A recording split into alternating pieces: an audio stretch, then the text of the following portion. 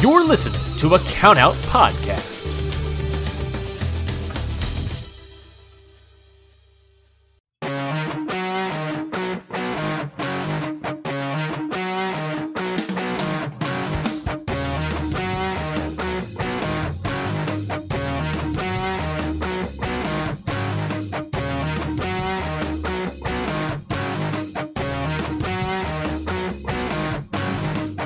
Everybody, and welcome to Ring Post Radio, the only show that comes at you on 9 in the morning, not 9:30 in the morning, coming at you live. Welcome everybody to Ring Post Radio. We're bringing the boom.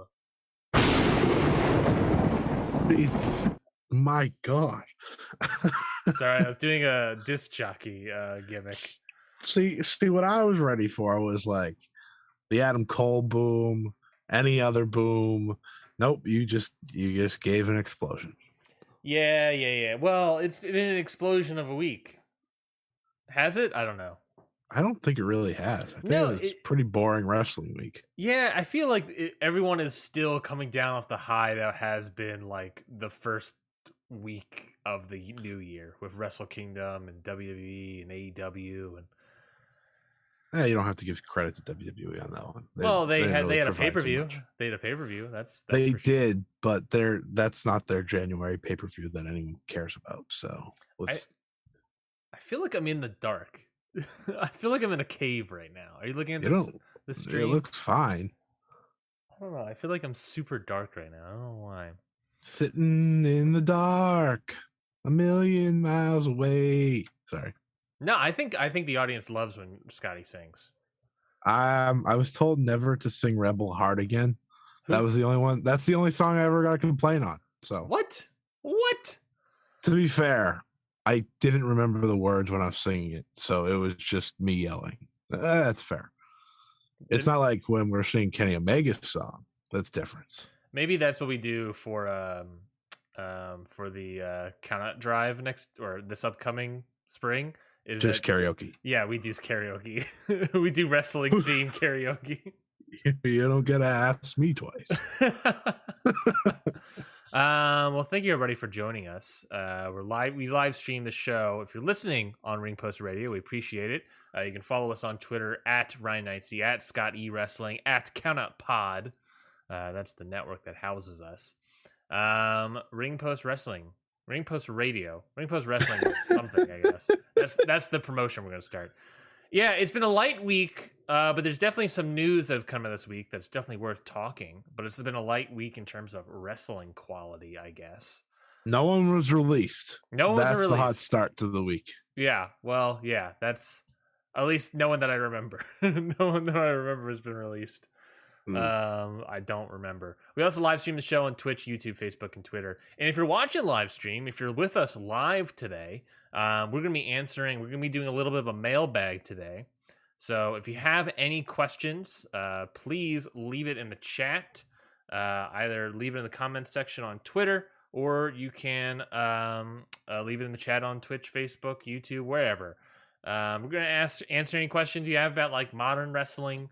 You can ask questions about, I don't know, modern wrestling, karaoke wrestling. They ask old songs. Wrestling, to be fair. Well, I mean, they could. I don't know much. Do you know much about old wrestling? Well, how old are we talking? Are we talking like, when I say old, I mean anything that's not going on currently. Anything from last week or 2 weeks ago or prior. That is old wrestling. That's old. Yeah, no. I mean, I don't want to. I don't think I'll be able to answer any like Mid-South questions. That's what I mean when I say old wrestling. I'd rather just cancel the podcast and do that. No offense. Answer Mid-South questions. Yeah. I don't want to. I know. I'm good. Don't we have to preview the big GCW show? That's next week. We'll be doing that next week. Oh, it's on Sunday? Yeah, it's on Sunday. But this week, we're going to be talking the Wrestling Observer Hall of Fame. We got the results in. We got the MLW news. And we're going to review one of the matches from Noah Bumper Crump, however we pronounce it. Bumper Crop. Yeah. I don't know why that's the name. Maybe it's some translation thing. I don't know. And also, we're going to be previewing Terminus, which will be happening tonight, making their big grand debut tonight. So, very excited about Terminus. Aren't you going? I will be there live. Wow, that's lucky. I'll be in my house, which honestly, after how cold it was here yesterday, we hit a whopping 2 degrees. I'm okay. I'll be okay staying home. Yeah, there is the thing about Terminus that I'm concerned with. Not only is obviously there's COVID and all that jazz, but there is also Atlanta is going to be getting a little bit of a snowstorm today. More like Snowlanta.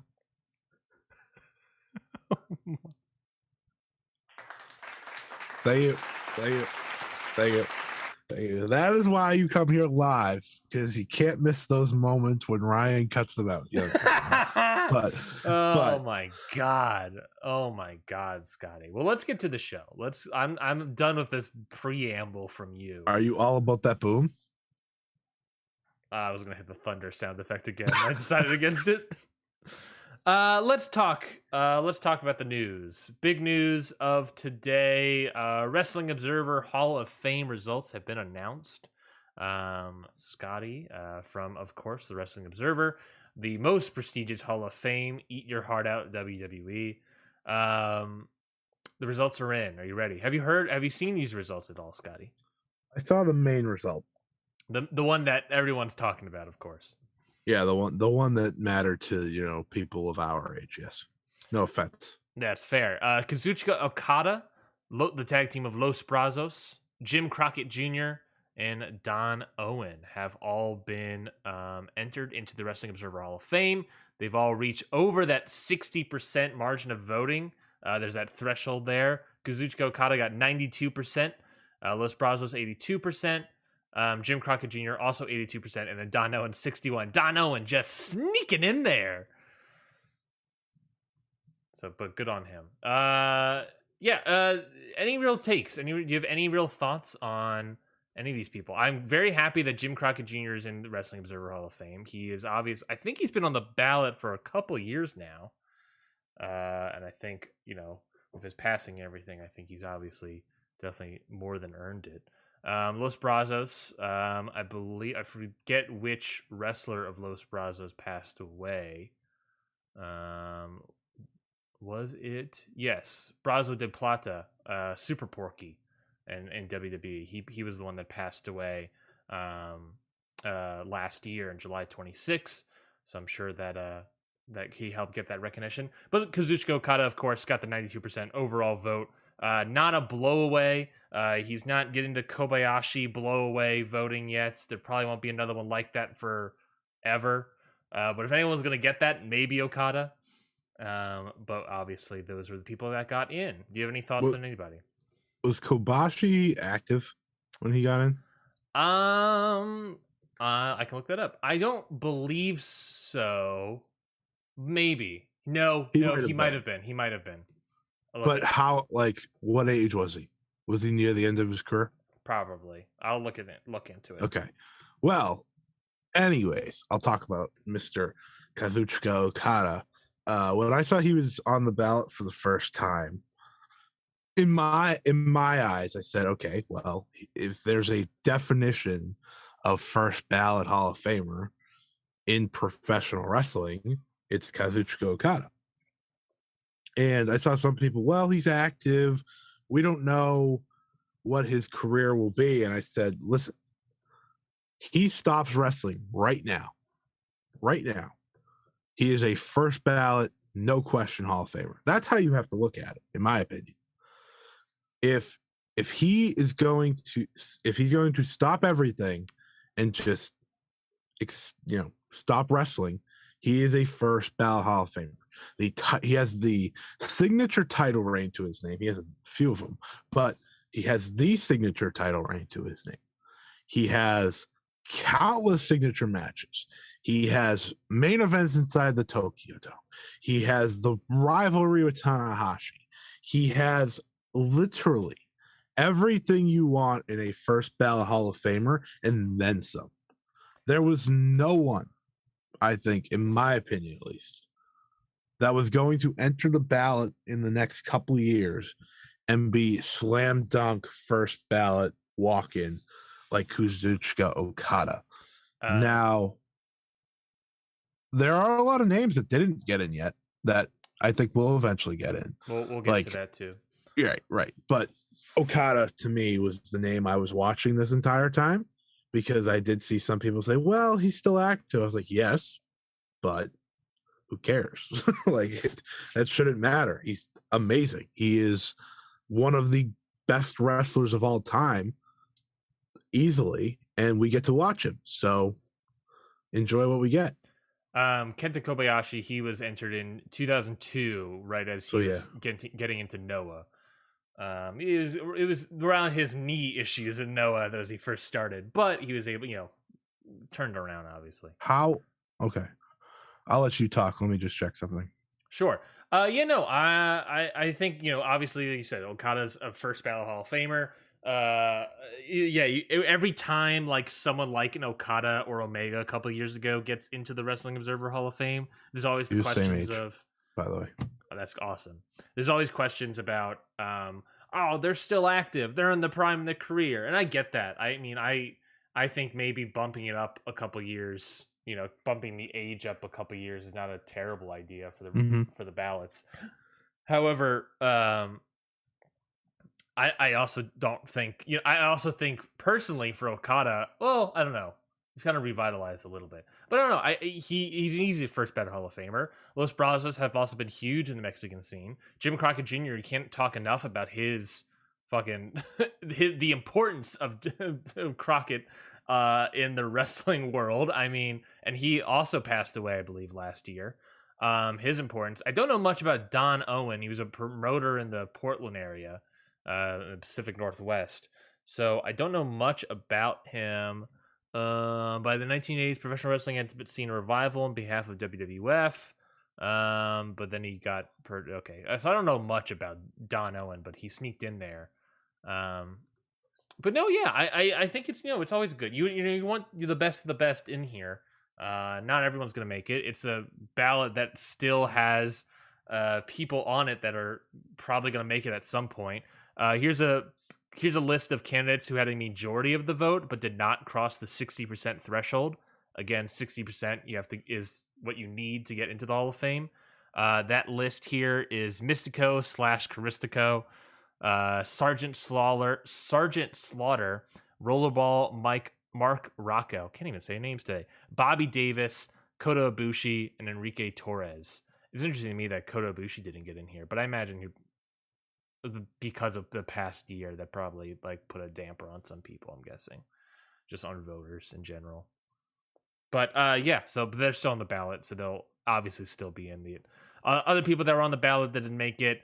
The Steiner brothers, Ishii, Naito, CM Punk, Jim Johnston, Edge, Randy Orton, Tony Schiavone, and Matt and Jeff Hardy.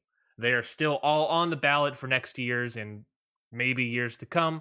So maybe they'll eventually make the Hall of Fame, but not yet. I think CM Punk and the Hardys are very interesting long term. CM Punk getting 33% of the vote is very interesting to me. I think he has. Oh, now this could be some bias, I won't lie, but he really helped change. He helped change wrestling in the United States, the way people look at it. I think just, through his WWE run. Now, did he change it as much as someone like Bryan Danielson? I don't know. Without CM Punk, does Daniel Bryan happen? Yeah. I think so? I think so. I don't know. I think Daniel Bryan was already happening before CM Punk, really got his start. And I get that idea but you're talking about the WrestleMania moment. Does that all happen without CM Punk? Because CM Punk gave them someone to believe in that indie situation. And the Hardys, I guess the Hardys, are they can they go as a tag team or singles? They are going in. They're nominated as a tag team. Okay, so they have a way better shot making it in that way than the other. That'll be an interesting watch too, I think. Yeah. I don't CM Punk, I think, obviously the biggest concern about him, whether or not he gets in, is because of he's been out of action for 7 years. I think it's really what will determine whether or not he goes into the Hall of Fame is these next couple years of AEW. I also want to point out that Naito got 38% of the vote. He'll get in. I mean, 38%, that's super low for Naito. I would have expected maybe he would have gotten higher, but I don't know. Would have hit 50, honestly. I would have thought that Naito would have gotten higher than Ibushi. Me too. Yeah, Ibushi got 50, good point. Ibushi got 54% of the vote. Naito got 38% of the vote. I would have totally thought that, yeah. But yeah, so congratulations to those people. People that are off the ballot. Let's talk about people that are off the ballot that they can only rejoin if Dave Meltzer feels like they've warrant a re-inclusion. You know, typically typically what warrants re-inclusion for these people is like either they pass away or they have a phenomenal year or a couple of years, and Dave's like, okay, maybe we need to reconsider. So these are people that are off the ballot that may or may not ever. They have a way tougher journey to get back onto the ballot and get in.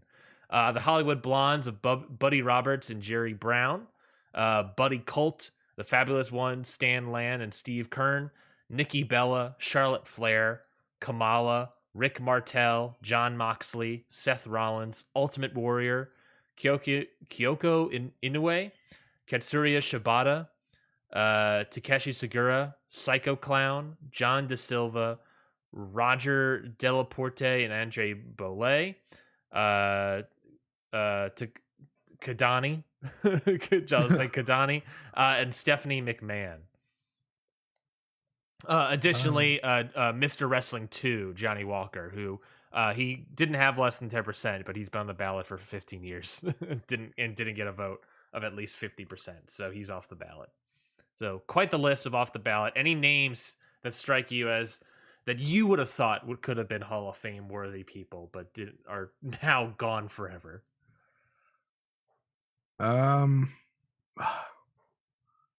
Seth and Mox are very interesting, I think, because like if you put them together as the Shield with Roman, makes you think a little more. Like I understand as singles competitors they're not getting in. Oh, you're saying that like maybe if the Shield goes in as a faction? Yeah. Like if they go in as the Shield, I think it's very different. And I'm sitting here and thinking how absurd it is that like I feel like these two haven't finished at all coming close to telling their careers. Yeah. That's why I think the age thing probably should change to like 40. I think 40 is a good like mark of like, okay, you've probably completed the majority of your career. It's very interesting that they're off the ballot, in my opinion. I don't think they would be Hall of Famers right now. Like, well, I'm going to say that. Yeah. But I don't know, maybe towards the end, if they went or not were nominated as the Shield, and then you look at their accomplishments, because it kind of goes back to the Hardys thing. If you're looking at the singles careers of just Matt Hardy and Jeff, you're like, no. Well, Jeff is a little different. Like, he has more hope than Matt, but you look at them more as a team. Yeah. Right now, if I was voting for Seth and John and Moxley, I wouldn't vote them in. No, me either.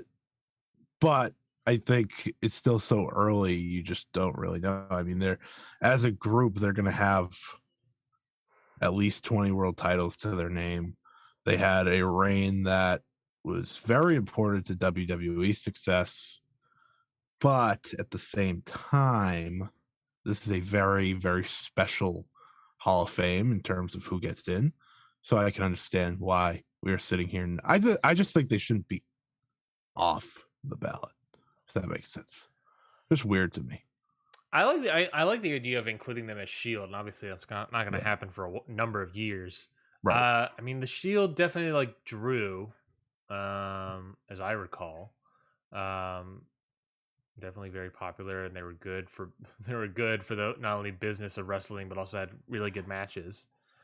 I don't know if I don't think, but they're not like a standout. Like I don't know necessarily if they exceed the limits. right. We're talking Okada levels. We're talking, Crockett. We're talking those sort of levels. Like, I don't know if they could get to that point. Speaking of the Shield, though, for next year's ballot, obviously we have all the people named before: Mystico, Ibushi, Punk, Orton, Edge, yada yada yada. But it is interesting though that we are getting more and more of those. It feels like we get more. It feels like every year we get like WWE people, but it feels like more and more we get WWE people in this ballot. That just like modern WWE people, and you're just like, I don't know. Additions to next year's ballot: Rocco and Perez, Steamboat and Youngblood, Kawada and Tao, Jerry and Jack Briscoe, Roy Welch, and then I think these are the big names, talking points here for next year's ballot, Scotty. Roman Reigns. Oh Jesus, that poor guy. I don't know. I think it's amazing. He has a very interesting conversation. Like that's a very interesting conversation. Yeah, I think a maybe. I think a maybe. I don't. He should not fall off the ballot next year. That's my opinion. No, I don't think he'll fall off the ballot. I think he'll stay at the very least, but I think he'll get over 10% easily. But to me it's like a 60%, maybe. Maybe he's gonna have to fight for that 60%. Becky Lynch. I don't think. Yeah, Dave was just making a great point on Observer Radio about her historical significance. Actually, he was kind of giving back up to her because she's the first ever face of the company for WWE as a women's wrestler. That's true. She's definitely got plenty of historical significance. But she's an interesting one, but it's not a long-term thing. Yeah, but her historical significance is really like the past 2-3 years. Right. Like she's been wrestling for over a decade, and it's just sort of like the past couple of years is the past couple of years Hall of Fame worthy enough? That's just stick on the ballot. Shingo Takagi. Shingo's an interesting one too. Ballot. He's not a first ballot Hall of Famer, surely. No. He's a great professional wrestler. He's a great professional wrestler. He's definitely. I mean, it's tough to art it. I mean, I would have to look at like Dragon Gate to see his drawing power, because it's tough to say that for New Japan right now because of COVID. COVID is going to play a lot into these things, because it's just like, how do I take into account Shingo's drawing power when as the world champion of the top promotion in Japan? Yeah, he was the world champion of a New Japan that was considered their coldest. So yeah, so was that his fault? Not at all. Yeah, but that is the truth. Yeah, that is the truth. And also Rossi Ogawa is also on the ballot for next year. I want to get your take on that too. Do you have any thoughts? Rossi's very interesting because he booked AJW back in the day, I believe, too. He did some booking for them. So it's not just Stardom. Like, I think a lot of people forget that he did a lot before Stardom. He's definitely someone that, if you look back on 5 years down the road and say Stardom is now huge, you're like, oh, well, he really helped re-elevate Joshi wrestling in Japan. Like that's the way you can look at it.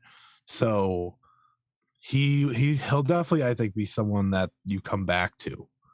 He won't go in, right off the bat, but he will be someone to talk about as Stardom grows, because I do think that his goals and what he's done in Stardom already definitely warrant consideration in what he did prior to Stardom, but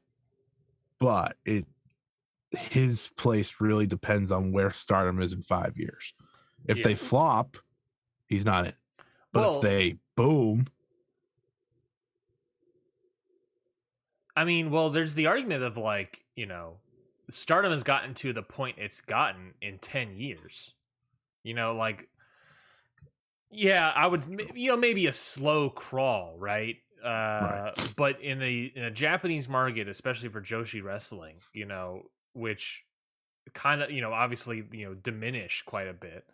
They've kind of brought it back, and now they're stretching into American soil, and they're making big moves with Bushi Road and all that jazz. And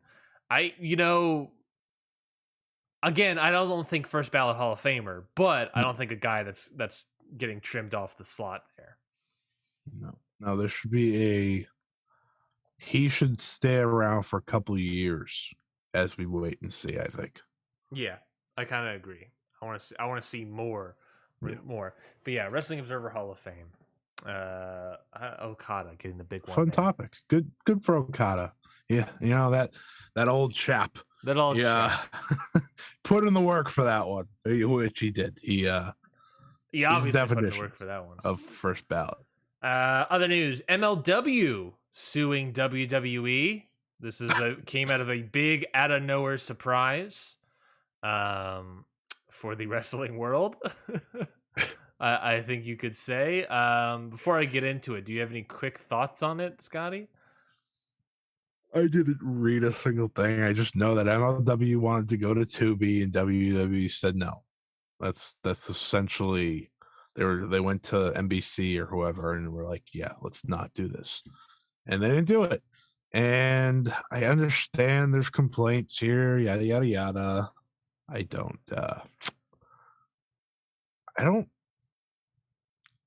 it's bad, like I don't care. What do you mean? Like I don't care about the sadness of MLW. This is a very much WWE thing. This is something they've probably done endlessly to a number of promotions. And I understand like you're willing to go to battle because you stopped us from a contract and distribution.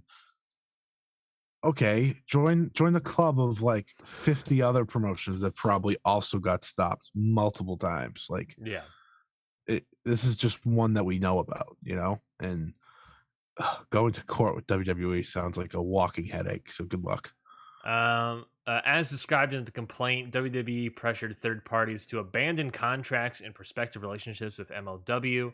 WWE's misconduct included disrupting every level of MLW's business, including a major streaming deal with Tubi that we know of for MLW, which would have been transformative for the company. This is, of course, coming from MLW's press release about this. MLW also alleged in the complaint that in early 2021, after MLW announced that it was in talks with Vice TV to air MLW programs on Vice, a then WWE executive, now revealed to be Susan Levinson, once because the antitrust lawsuit came to light. I guess people actually see it. Susan Levinson, she was a former senior vice president and head of WWE Studios up until late March 2019, when she was up until May of 2021 when WWE just released a bunch of people from the corporate office. So she was that person. Susan Levinson warned Vice TV that WWE owner Vince McMahon was, quote, pissed that Vice TV was airing MLW programs and that Vice should stop working with MLW. The Vice TV executive responded that WWE's conduct was illegal and an antitrust violation, with the WWE executive responding that she could not control Vince McMahon. Again, that is, Susan Levinson was revealed to be the person, the senior vice president. One, don't give Vince any ideas. Two, what did they say? Groundbreaking? Is that what they said? Transformative. I will keep my mouth shut on that one. I think. Well, to be fair, very nice. I mean, you can't deny that for the business of MLW, if they were able to have a weekly show on Vice and a streaming deal of Tubi, that would have been huge for the company. But they don't even have a weekly show on Vice. What? Their show's still not weekly on Vice. No, they are alleging that WWE stepped in, and that is the reason why they don't have the TV show on Vice. I see. Well, this is a fair complaint by MLW. I'll give them that. This is all very fair. That being said, who watches TV on Tubi? I believe all of Lucha Underground is on Tubi. Yeah, I understand that, but do you go out of your way to watch Lucha Underground on Tubi? Lucha Underground is probably 100% better than MLW television. Do you watch Lucha Underground on Tubi? I was, and then Speaking Out started, and I just couldn't watch it anymore because Joey Ryan was there prominently. Well, there's other aspects to this that are interesting to me. The reason I'm bringing this up, Tubi, or not to be. To be or not to be is the headline that should have been for MLW. They, as I understand it, are a Fox-owned business, and the argument there, NBC, the argument there is that Fox runs SmackDown, so it would be they shouldn't have it on their thing, and that's why WWE stepped in. The other interesting thing is that this doesn't seem like a throwaway sort of bit, because the lawyers that they had, let me see if I can find the actual lawyer name. The lawyer is the former lawyer of like Donald Trump, like who stopped being a lawyer in 2017. Oh yeah, like this is like a legit dude. I can't find the lawyer's name. I can't find the lawyer's name at this time. But yeah, it's like a legit dude. It's a legit lawsuit for antitrust. I think there is certainly the argument, but I think, the fact that Tubi is a Fox-owned company and that they were interested, and then Vice is not owned by Fox, as I understand it. WWE definitely stepped in. They have the name. They have the people involved. They have a great lawyer. I don't know. And also, I think their argument there that people are also having is, what kind of money does MLW have to do this lawsuit? And so then the conversation is either MLW does have the money, which is weird, or they don't have the money, and the lawyers are, I forget what the proper term is, but basically doing this for cheap on the front end, pretty confident that they're going to win it and get all the money on the back end, which is also a huge thing. If those kind of lawyers are like, we think we're going to win. Right. MLW definitely has a tremendous case. I think more so on Tubi than anything else. The Tubi like accusations of having, Fox say no, like that's definitely what I'm listening to and being like, okay, well, there's definitely a case here, because one, I mean, really, truthfully, would MLW going to Tubi really have any effect on WWE? No, it wouldn't. It would not. It's not like someone's gonna watch MLW on Tubi and be like, you know what, this should replace SmackDown on Fox. That's not gonna happen. Well, yeah. Like, I think this was just WWE doing what they do, which is, no other pro wrestling, except we're not pro wrestling, but also no other pro wrestling. And good for MLW for, sticking up for themselves. Truth, like, that's really how I feel about all this. Like, good for them. They're not just gonna go and sit down. But if they don't have the money for this, then they are not going to win this, because unless, like you said, they have the confidence that they're going to kind of pretty much just walk in and walk out with whatever they earn. And with these kind of lawsuits, you're definitely like throwing all the spaghetti at the wall and seeing what sticks. They're going to include every single issue that they have. Going back to the Vice TV deal, another point of contention could be that if they were going to go on Vice, they were going to air on Tuesdays, which would have been competition of NXT. Which, I don't think MLW was going to eat into NXT that much, No. but we saw what they thought about AEW, what WWE thought about AEW. And then AEW smoked their ass. So I'm sure WWE was like, we're not doing that again with MLW, and they weren't gonna take their chances. Yeah. I don't know. I think it's definitely an interesting conversation. There's definitely a lot of points in there that's like way more legitimate than just a like kind of throwaway suit. I know we're not lawyers or anything, but They're just gonna settle. Yeah, I mean it's WWE. They got the money. I wouldn't be surprised if they. I mean, because best case scenario you win. The worst case scenario is you settle and get a bunch of money. Yeah, they're just gonna give them a quarter of their blood money and call it a day.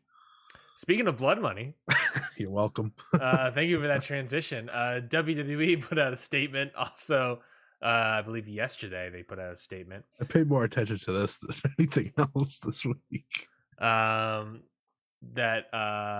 see. Let's get the actual quote here. The WWE statement.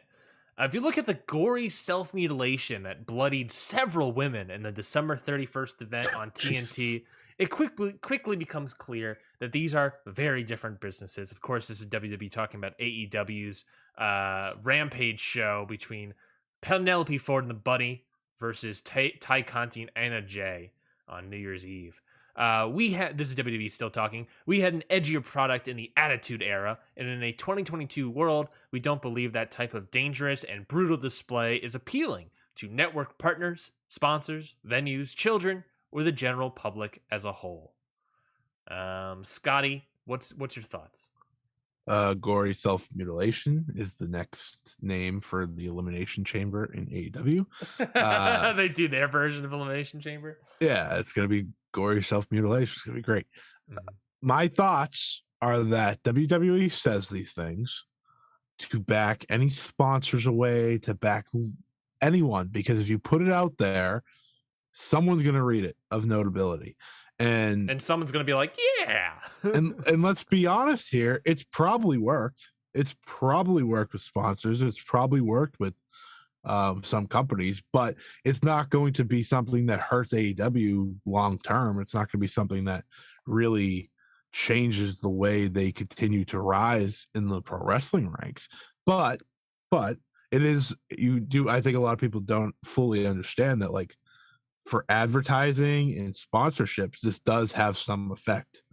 Not a lot, but some, enough. Yeah. And you'll never hear about the effect it has because you're not going to hear about, like, name random company here doesn't partner with AEW. You're never going to hear that. Yeah. We're never going to hear that. Mars bars. Right. And TNT's not going to drop them, TBS, whatever, Warner Media and as TNT, a whole. I guess. Yeah. So that's not going to happen. So it's not really something that affects any of us. It gives everyone a good laugh because they got to dunk on WWE for, all the outside stuff that they do blood wise and whatnot. And I know some people were tossing around the Brock Lesnar, Randy Orton thing, which I completely forgot even happened in that match. And I was like, what? I don't think that was the point. I think the point was like, oh, well, we're different. And I don't even remember how many years ago that was now. But 2016. Okay, so very far. Okay, that's a while ago. That's a while ago. Yeah, it's 6 years. This coming August. But I think I understand why WWE does it. I understand why people get upset about it. Besides just loving AEW, but to me, this is much more of a non-story than what we just talked about. It's not like AEW is going to sue them for saying, oh, I can't believe you guys said we have blood on TV. Like, who cares? My take on it's 100% like a pearl clutching moment from WWE being like, ooh, my stars, how dare they ruin the reputation of the classic sport of professional wrestling. They've said this before. That's how we got Blood and Guts. Vince McMahon, the quote of Blood and Guts is a Vince McMahon quote on a quarterly conference call from WWE. Like, who cares? And also, we know it's a different product. Your product is rated PG. Their product, oh my god, oh my goodness gracious, terrified me. This light. I got one of these god dang lights, Ring lights. right? Ring lights for Christmas. So I've been using it. This clamp does not stay on whatsoever. Does not properly clamp. And I don't know what to do about it. And it sucks. So I guess I'm just gonna fuck it. I'm just gonna turn it off. Here we go. We'll just live on the fly. And we'll do that. Underglow. This is Ring Post Radio Nights, baby. We're telling horror stories. Anyways, what was I saying? I was on the start of a great bit. Dang it. Vince McMahon. It was a Vince McMahon quote that said blood and guts, right? It's a wholly different product. We already know that. And I'm pretty sure sponsors know that, right? I mean, Vince McMahon said that a couple of years ago, I believe 2020, 2021. And then they made blood and guts. So they know it. WWE is a PG product. AEW is a TV-14 product. If you're a sponsor, you're going to look at that TV-14 product and be like, oh, do I want my brand associated with that? A TV-14 product includes blood. Yes. Do I think that match was planned to be as bloody as it was? No, I don't think so. I think Vince McMahon or whoever this WWE statement's coming from is 100% insinuating about the bunny. Because I don't think that amount of blood was properly meant to happen. But it comes with the territory of a TV-14 promotion. If a network partner wants, obviously TNT and Warner Media are okay with it. They gave them way more money to do this sort of thing, to move to TBS and do all this stuff. They're obviously okay with it. If they weren't okay with it after the Dustin thing, which is where Blood and Guts came up, then I don't think they would be okay with it now, but they're still okay with it. Sponsors, if you want to sponsor a TV-14 show, they would just do it. They know it. They know it's a TV-14 show for the past 2 years. Venues, they're getting venues. Venues can easily not say something, but it's not going to be like every venue under the sun is going to be like, no, that just seems like a dumb thing. Children, let's talk about children or the general public as a whole, because I think that topic is great. And I saw this all over, and that's, I think, the comment that fans are dunking on WWE about, right? It's what do WWE know that the general public like? The ratings for WWE are falling rapidly. AEWs are, I would say the AEWs are stalling as of late. But they've been growing. Their promotion has been growing over the past 2 years. They are a viable challenger. And less so nowadays because, like I said, they're kind of stalling. But WWE is also rapidly declining. So, I don't know. I wouldn't say rapidly declining. They're declining. They're declining at a solid pace. Yeah. I don't know what they know as what children or the general public as a whole know. If you want to argue that what do WWE know? What do the WWE believe the children or the general public want to see? The answer is NXT 2.0. Right? That is what they think children want to see. That is what they think the general public as a whole, the teen demographic, want to see. And their age demo is in the 60s. Their age demo, Scotty, is older typically. Oh, it's bad. Than WWE main roster shows. Yeah. They sure, yes. One could say that blood is not going to draw this sort of crowd.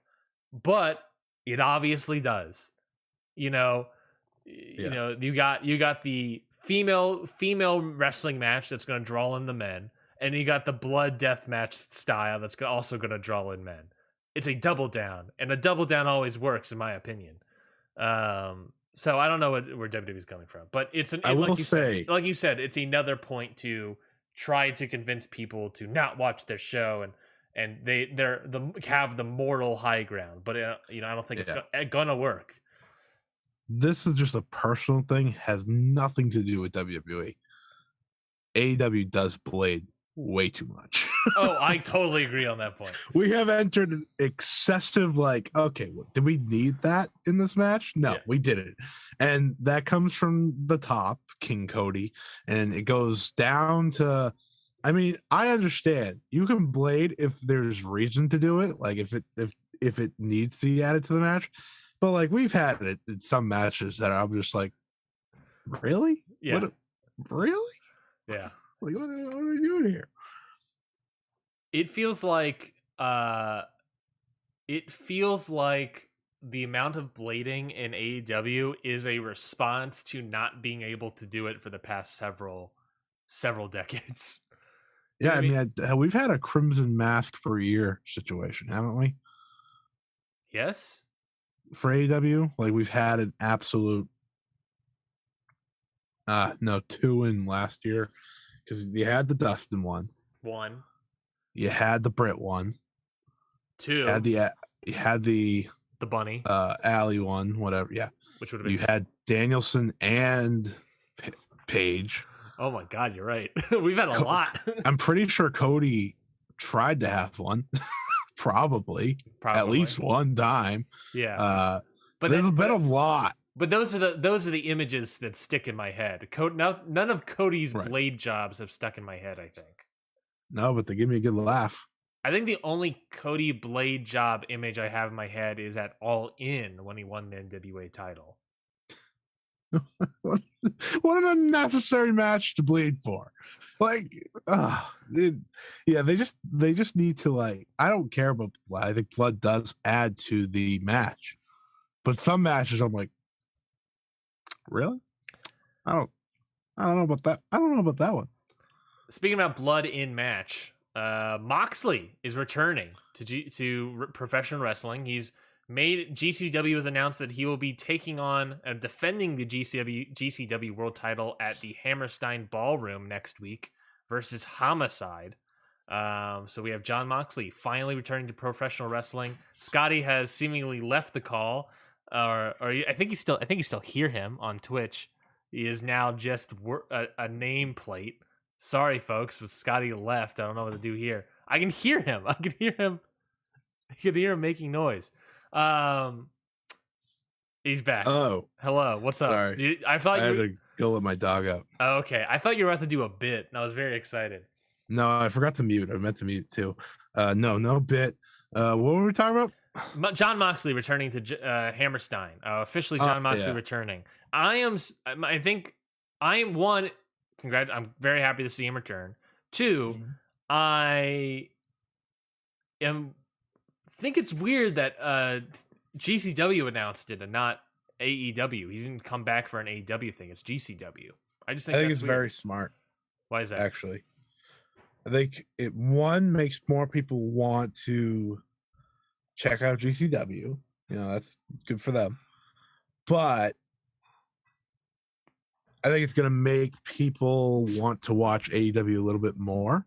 Mm-hmm. If anything, it's going to give them a little bump. It's going to give people in the arena a little more enthusiasm, a little more excitement, because now we're at a point where Jon Moxley is going to show up at any minute in AEW. As you know, he's coming back to GCW. He's probably coming back at any minute in AEW, and that's very exciting. Like that's awesome. You know, because Beach Break is around the corner in Ohio. Yeah, and I was gonna have this point later in the show, but AEW is missing Jon Moxley. Like, he adds so much to their show, so much to their feel. And don't get me wrong, they have a lot of great wrestlers on their roster.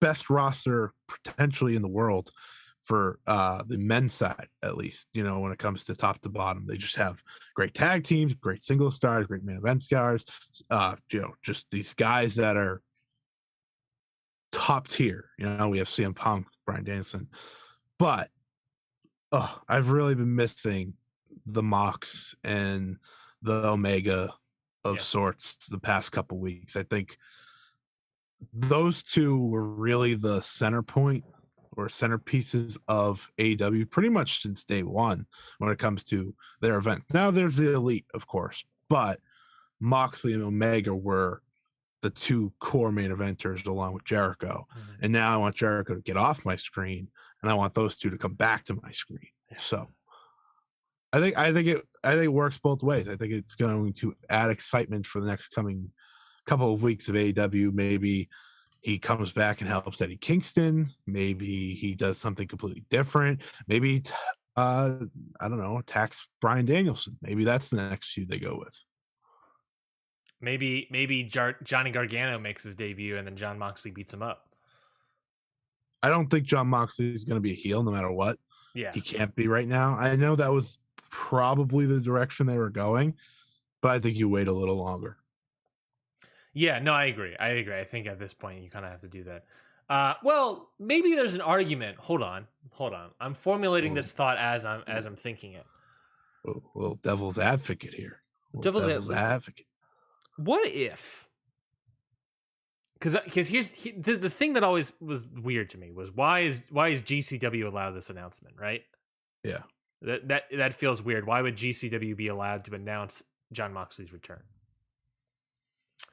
What if he is their world champion? He is their world champion, so that helps.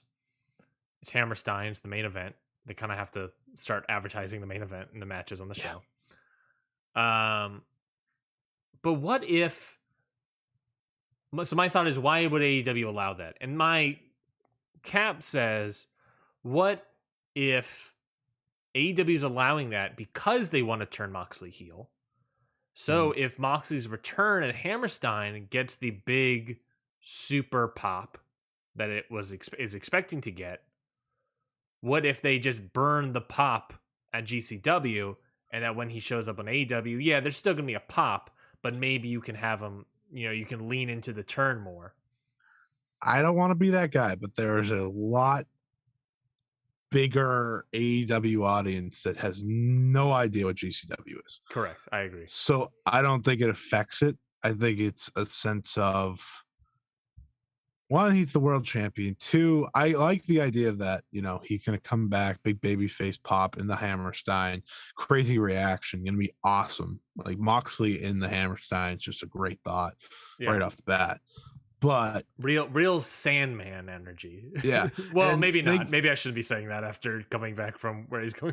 Delete that. Cut that. I think Moxley's going to get a pop either way. If they want to turn him heel night one, they can. Mm-hmm. Very, very easily. He can get the pop and then he can attack. I mean, listen, on his first night, he attacked Kenny Omega. In the first night of AEW, did that make him a heel in anyone's mind? No, he was just Jon Moxley. Yeah, and I think that's probably the way they can still go with him if they want. Who's the person they could probably easily turn him? Who's the only person they could turn him heel on? Eddie Kingston. Correct. Easily, they got boos from CM Punk. I actually just wrote an article which comes out later today. The article is, should Eddie Kingston become AEW world champion, like down the line? Mm-hmm. And my major point was that, like, Eddie Kingston is the only person that got CM Punk legitimately booed. CM Punk got booed in Long Island with MJF, but that's just different. That's hometown. Eddie Kingston has this unique connection with fans, and it feels like it grows by the week. Yeah. That if Jon Moxley attacked Eddie Kingston, you set up that match for Revolution. Yeah. I mean, I think they want to do the Danielson match still on pay-per-view, because I think that's an understandable direction to go. But I like that idea better. I think you can just do the Danielson match later. I don't think it has to be at like. I think it should be pay-per-view though. I don't think you should be giving that away. Yeah, I think you can honestly save the Danielson. Do Danielson with someone else and then do that. We also don't know what's next for Danielson. That's also true. There's a lot of ups in the air. Oh, I like that idea though. Him turning on Eddie. That's really the only way at this point you could do it. I think right off the bat. Well, you could attack Hangman.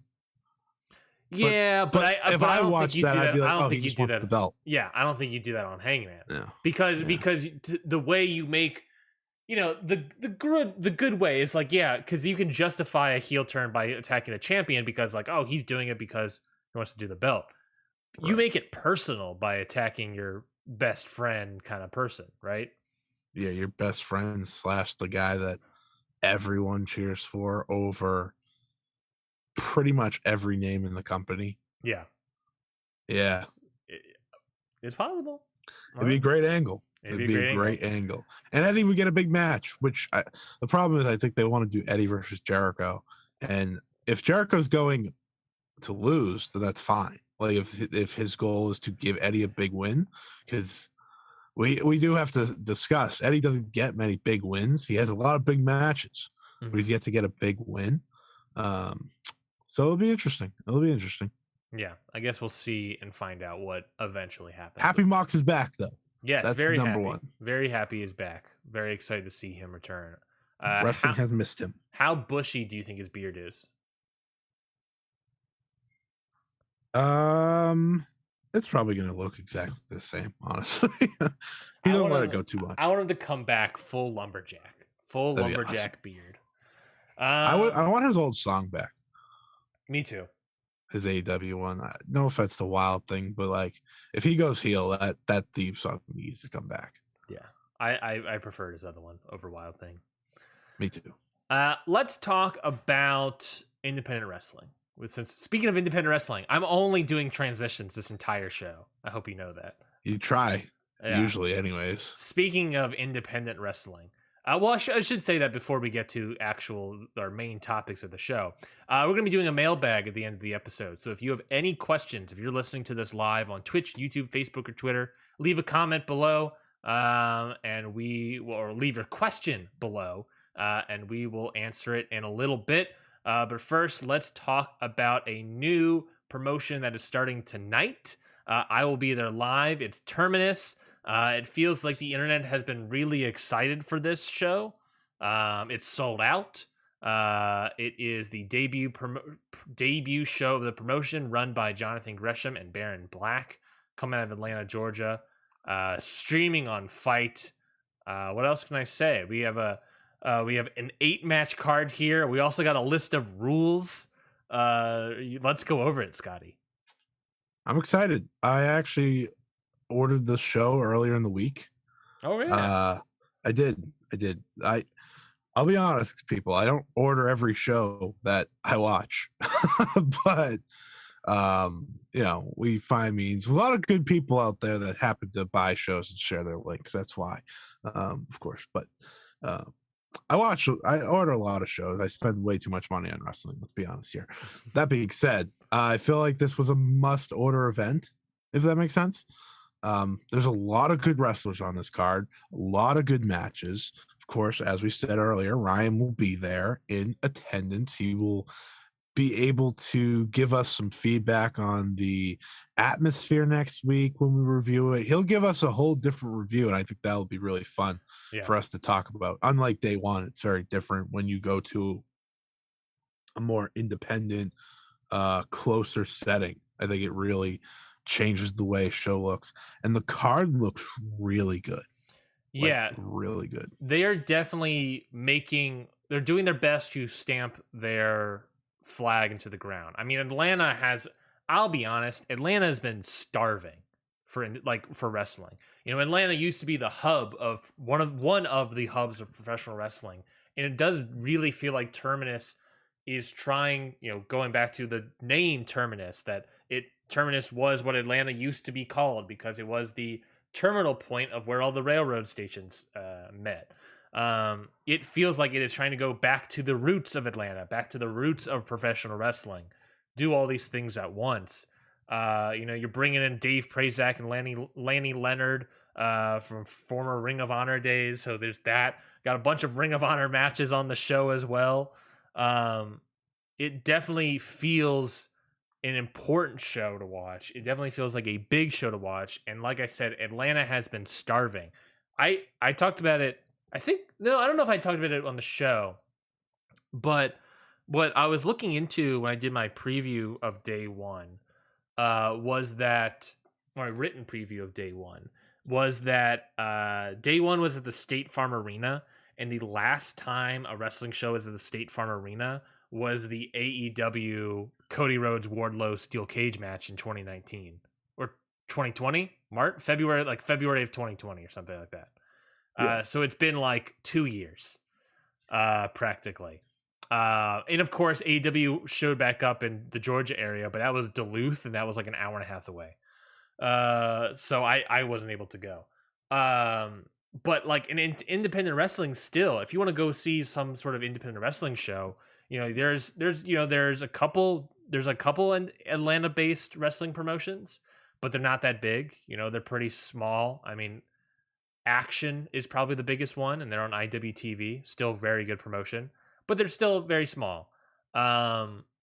This already has the feeling of it being bigger. The fact that you have the names of this show, the fact of who's running it, the fact that they're going on Fight and all this stuff, it feels like a big event, and so I'm very interested to see, and I'm really hoping that this promotion goes off well because I'm excited. My one concern about this promotion, about the show tonight, is that Atlanta's getting a snowstorm, which, it's the South, so it's not like we're prepped quite well, unlike you at Boston territory with snow. Oh, yeah, we live and breathe for those. As I speak, it is snowing outside.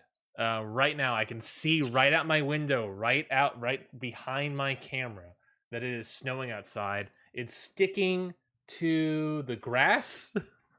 Obviously, it doesn't look like it's yet sticking to the driveway. That's most important. That's the most important part. But like I said, it's Atlanta. They knew the snowstorm was coming, so Atlanta proper was prepping with salt and everything to get that ready. The bigger snowstorm is hitting just north of Atlanta. So this is Weatherman Ryan. I need a green screen behind me. So we're scheduled right here. You can see on this core front. Apparently it's like 2 to 4 inches last time I checked. So not too bad, but also like I said, it's the South, and we're not. I'm from Maryland. You're from Boston. Yeah, 2 to 4 inches is like nothing, right? Yeah, I was going to say 2 to 4 inches is like I'm happy. I'm celebrating that. That is like, that you got everything should be fine, but like you said, Atlanta's, Georgia, not definitely accustomed to that. Hopefully it doesn't stick though. That's really all you need is just no stickage. Hopefully all goes fine. I mean, you're like you said, you're from Maryland, so it's not like snow is crazy to you. But there's other people. You're fine. Yeah, I'll be fine. Doesn't mean the Atlanta drivers here will be fine and be able to handle it. So that's my one thing is I'm nervous about that. But Terminus. Let's talk about Terminus. We have 8 matches here, and we have a list of rules. What do you want to discuss first? I think rules are important. And I think next week it'll be really interesting for you and me to discuss the difference between live and production, on Fight. Yeah. So I'm gonna, especially with the rules. I don't know if they're gonna give me a whole sheet and like a little scoreboard thing. I hope I get a flyer that has the rules. That would be smart by them, truthfully, because I mean, they have a lot of rules. Yeah. They have a decent number of rules. I think for me, the most rules are standard. There's a couple of things that are fun, that are interesting to me. So I'm interested about it. Right. But yeah, well, let's talk about like there's some people that see the rules and are like, what? Can't believe it. Most of these rules are standard. So this is Terminus tweeted this out. All matches must be won by pin, submission, KO, or disqualification, unless substitute stipulation agreed upon by grapplers. Standard. Time limits strictly enforced. All matches are 15 minutes, excluding championship matches, which are 20 minutes. I like that. That means every match, is going to be not really a sprint, but you're not going to see like your 30-minute classics. You're going to see solid 15-minute matches. Unless, of course, they make it like a 30-minute Iron Man match, which is totally possible in this promotion, I think. I prefer it. But I also think it applies to multi-men's. So we have that Eliminator 4-way match on the card, which to me is like, oh, that's interesting. That match apparently is going to be a 15-minute time limit. You have to eliminate all 3 of your opponents in 15 minutes or less. It should be fun sprints, honestly. Yeah. I think it's all going to be very fun sprints. I And the show is advertising, at least for a ticket seller, that it is advertised as 6 to 9. So with 8 matches, 5 of which are 15 minutes, 3 of them are 20 minutes, and then entrances and stuff. Yeah, I like that plan. Now, I know some people are like very hesitant on Terminus because of the other rules, not the time limit. Time limits did, like, who cares? Well, can I bring up this before you get into that point? Can I bring up the overtime rule? Oh yeah, I was just gonna say, like, the one thing on the time thing is, to me, time doesn't define a great match. It's what they do in the time that defines a great match. I agree. The overtime is that if there is no decision at the end of the time limit, a 90-second overtime period occurs. And then if no one wins then it becomes a draw. 90 seconds sprint to get a pinfall or a submission after 15/20 minutes. You know Gresham's going to the 90-second sprint. I cannot wait, man. There's 100%. There has to be one of the matches here that goes to a 90-second overtime. I don't know whose it will be, but I just think feels very Gresham. I think I could see it in like the Bandito Baron Black match. I can definitely see that. I can see it there. But I just think that's very interesting, and I cannot wait for that. Let's talk about the proper rules of the show that I think many people are interested about. And I agree. What I like about rules, Scotty, is not only do you have a very defined thing, but you also have the ways of people to break them. What I like about rules. I'm a big rules guy. I don't know if you can tell. I'm a big rules man. So there's disqualification criteria. You will be disqualified if you use a foreign object or if there's outside interference. You can also get disqualified if you have 2 technical fouls. And now there's a list of technical fouls here. You ready? And these, of course, given at the referee's discretion. You can get a technical foul by throwing your opponent over the top rope, which I think is hilarious. So I can throw someone over the top rope, and if I do that twice, I lose the match. Which I guess makes sense. You're throwing the point of wrestling is you're trying to wrestle in the center. The ropes and everything are quote unquote out of bounds. So literally throwing your opponent out of bounds should be deemed as a foul, I think. And that's a very old school thing. Hater of the Royal Rumble. Yeah. 10-second top rope count, that's standard. 5 count rope break, corner break, that's standard. Intentional physical contact with referee, that's standard for like a casual disqualification. But I love the idea that if you hit the referee once, sock the referee in the jaw, that the referee will get back up and be like, "Nah, you're fine. That's your one." You got if one I'm a more. heel, I'm absolutely drilling the ref as soon as the match starts. Well, if I'm a heel, I'm going to be doing this. We need evil in Terminus. House of Torture, baby. Let's do it. If I'm a heel, I'm going to be doing this as soon as the bell rings. Intentional low blow.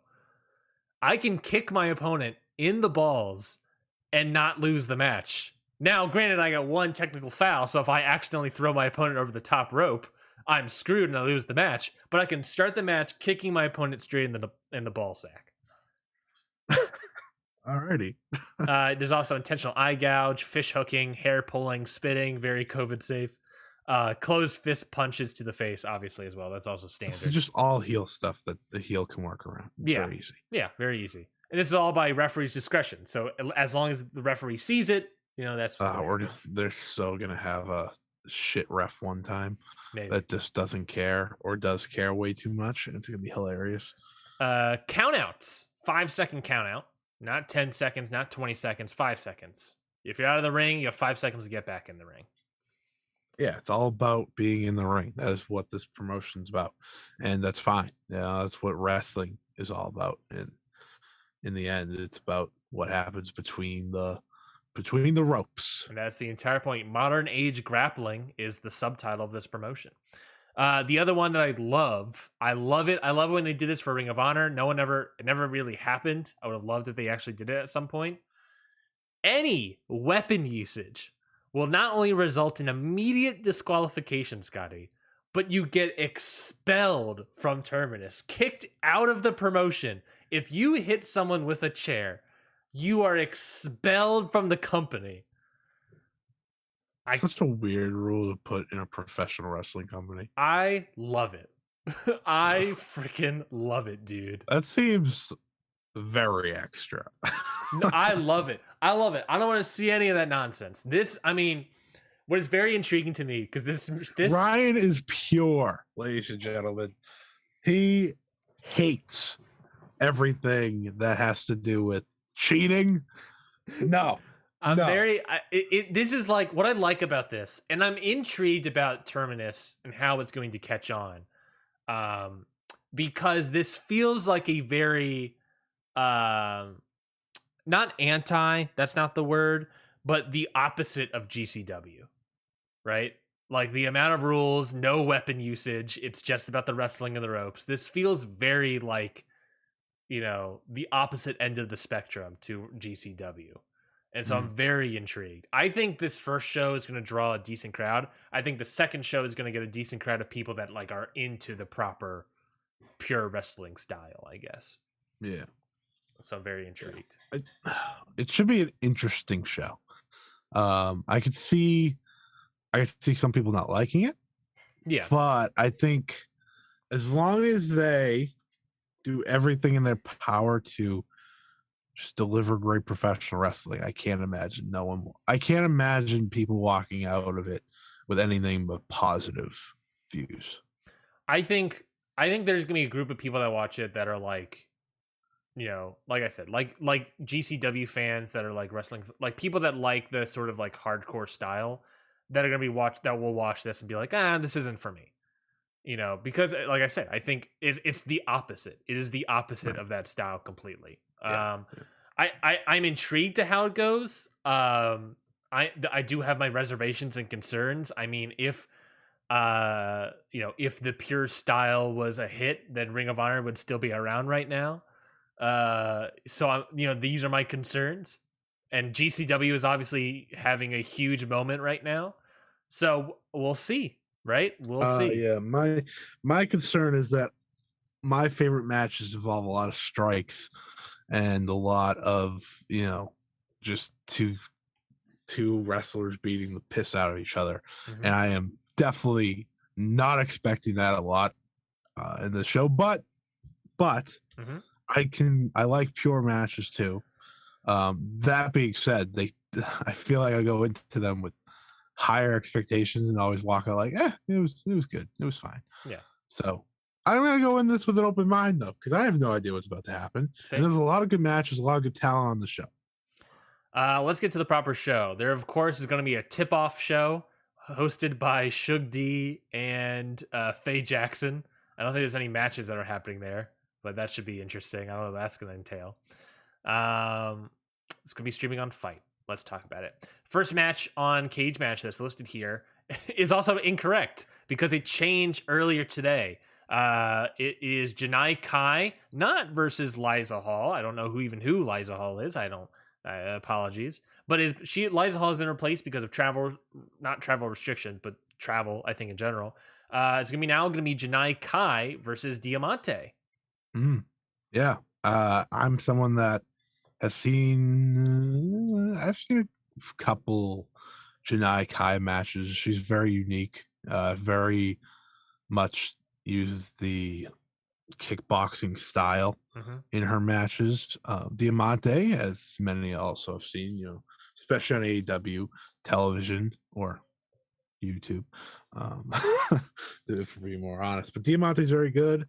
Janai Kai is someone that is climbing up the ranks. Should be a fun singles match. I'm looking into Liza Hall a little bit. She is from Canada, so I wonder if that probably played that could be a problem. She's 23-year-old, so sort of a breakout moment for her, maybe. But that sucks. I hate to see that happen. But Diamante Janai Kai should also be a good match. Diamante has a good wrestling style, solid enough. Janai Kai, very interesting. She's very young, from the DC area. I'm very intrigued to see what she can do now versus Diamante. I think 2022 could be a big year for Janai Kai. She's starting to break out. Yeah, I think this would be a good breakout moment for her here. Yeah. And whether or not she wins, I guess we'll find out. Next up, Impact Digital Media Championship match. That's right. Jordynne Grace will be putting that title on the line against Kiera Hogan. Jordynne Grace, obviously the Impact Digital Media Champion. What? Like kind of a tertiary title in the promotion? I don't know. For some reason, it's their best looking title if you don't look at the digital media part on it. Yeah. This is interesting because when I think of these two, I don't think of Pure Rules. That's for sure. I think Jordynne Grace is pretty good. She's a very good power wrestler. She's very good at, she's a fan favorite. That helps too. Mm-hmm. She's had some good matches Impact from what I remember. That being said, Kiera Hogan wrestling the pure style is not something I was expecting to talk about.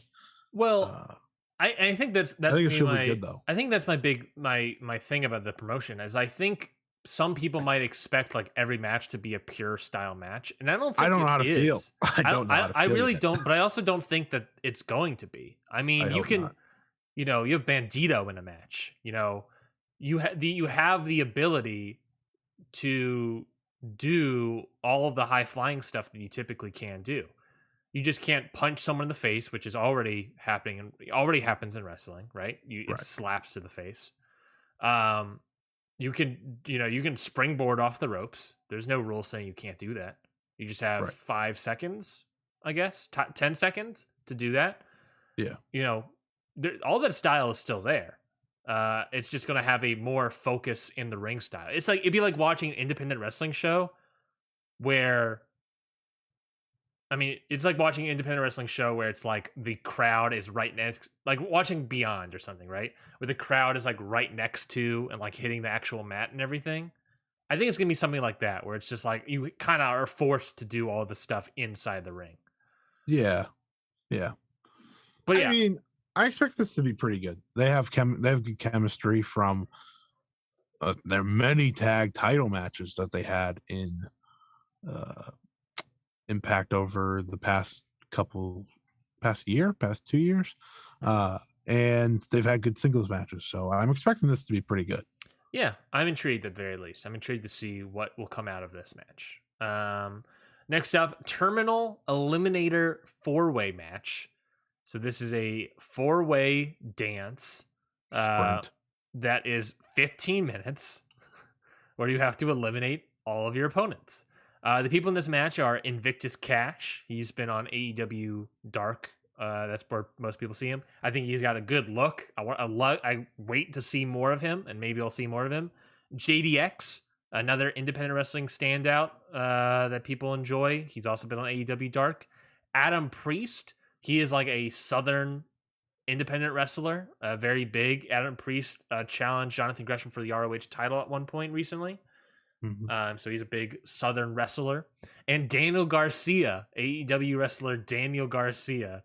Thoughts on this match? I think this is going to be a lot of fun. I think if they can figure out how to fit everything they need to in the 15-minute stretch, it can be a lot of fun. Now, could it be a little bit messy because they're trying to? Maybe. I haven't seen a lot of 3 of these guys, but I'm thinking it should be a lot of fun. That's what these matches are made for, really. And I would be shocked if Garcia lost. Yeah, me too. It is weird that Garcia's in this match, not having a singles match, but I'm intrigued at the very least. It's a nice little youth match of a lot of these guys. But also, I think that this match is 15 minutes. So how do we eliminate all these people in 15 minutes? I think we're going to get a big, this is the match that showcases the rules of the promotion. Right. I think someone getting eliminated by getting 2 technical fouls or something. Someone's going to get eliminated by, 5-second count out.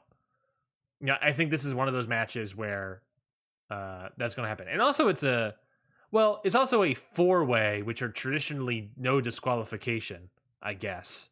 So maybe there's also an aspect there now that I think about it. I don't know. I'm intrigued to see how this goes. Maybe we'll get an explanation on the rules and see if it's slightly different. But 50 minutes and stays in the ring. Talk about a sprint. I'm very excited. I think it should be good. Daniel Garcia, I think, is also going to win. Maybe Adam Priest. I don't know. He's good. Singles match. The cage match lists this as a singles match, Scotty. But Terminus was advertising this as a Ring of Honor world title match, and that was Bandito defending the, I'll say, modern version of the Ring of Honor world title against Baron Black. I'm excited for this. I'm very excited for this. I like the story that they're telling with the 2 Ring of Honor titles. It gives them a potential main event for their return show, which was announced this week, by the way. Like that, you can now buy tickets for it, so they're coming back. So the demise of Ring of Honor was not so much a demise, which is nice, but I think this should be really good. Baron Black, for those who haven't seen him, which you can on AEW Dark. I think he's like 0-47 he posted this week. Yeah. He's quite good. He's quite good.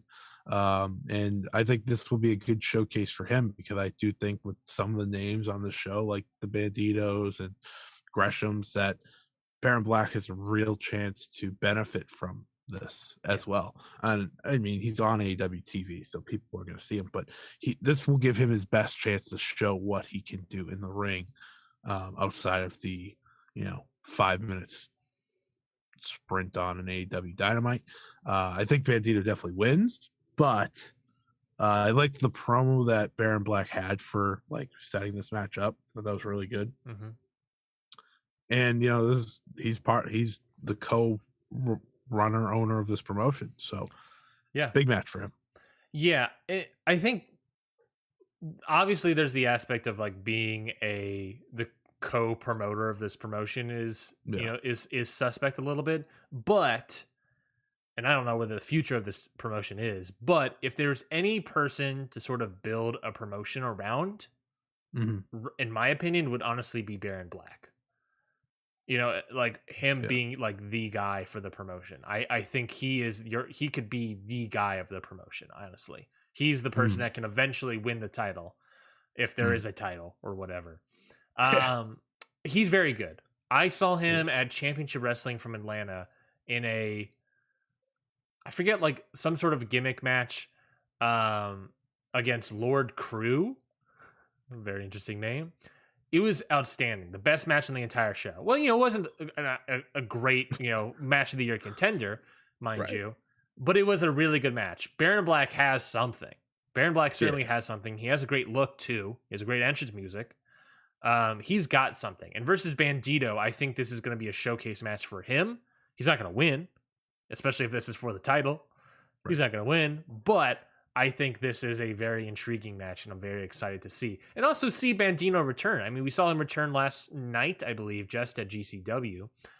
So having him come back and wrestle some more matches, I'm very intrigued to see him.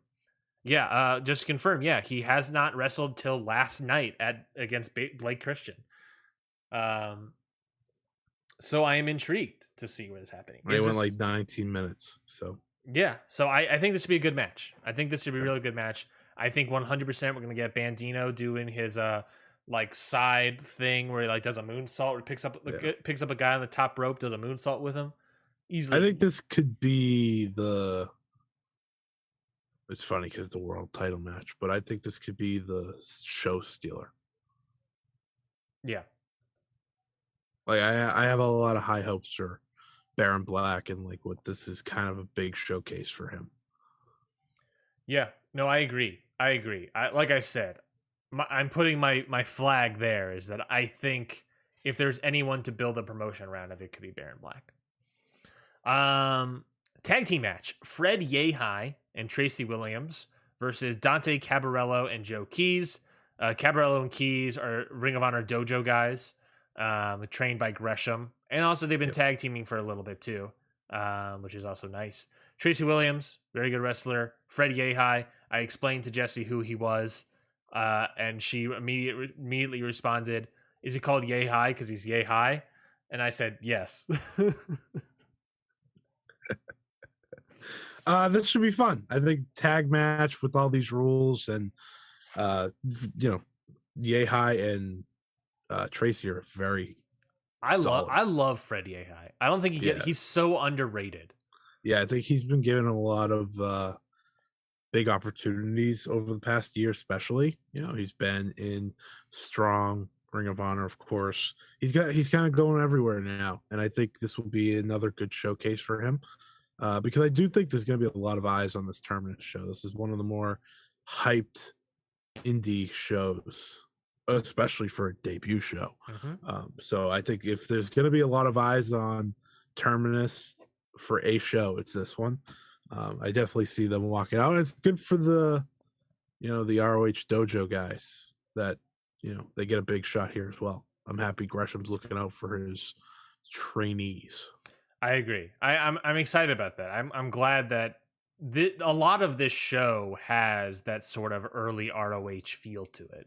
It does feel like it is continuing that spirit of Ring of Honor. Maybe not the name, obviously, but it feels like it's continuing that spirit of Ring of Honor.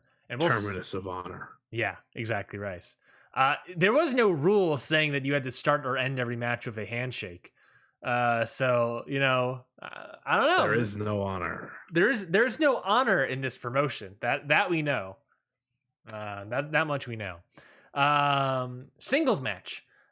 Moose versus, it was supposed to be Alex Coughlin, but I believe it was due to COVID issues. Coughlin is not going to be here. Coughlin's good. Coughlin is good, but he's being replaced by Mike Bennett. So we got Moose versus Mike Bennett. I learned this week that Mike Bennett sells Boston Strong style shirts, and I'm absolutely going to get one. Got absolutely hyped when I saw that. So thank you, Mike Bennett. This is definitely a match. No offense to Mike Bennett or Moose, but Alex Coughlin might be better than both of them already. This match is the most match of the night. Yeah, this is very like Impact, which is funny because they're both an Impact now. Well, Moose is the Impact World Champion after all. Yeah, I mean, why don't they just put the title on the line while they're doing it? Which I wouldn't be shocked if they switched it to that. I mean, it won't be bad. No, I don't think so. It won't be bad. I don't think so. I hope not. I'm not a big fan of Moose, but I have to give him credit. He's really improved as a wrestler. He's pretty capable, and Mike Bennett's not going to have a 5-star match, but he's not going to give you a bad match. So yeah, should be good watch. But yeah, Mike Bennett is like you're like the there is no perfect journeyman than Mike Bennett. This guy's been everywhere, done everything. So he's easily going to bring Moose to a good match. Moose is going to be able to pick up with him. Moose and Impact World Champion, so Moose is probably gonna easily win, I think. I'd be shocked if he lost. Yeah, me too.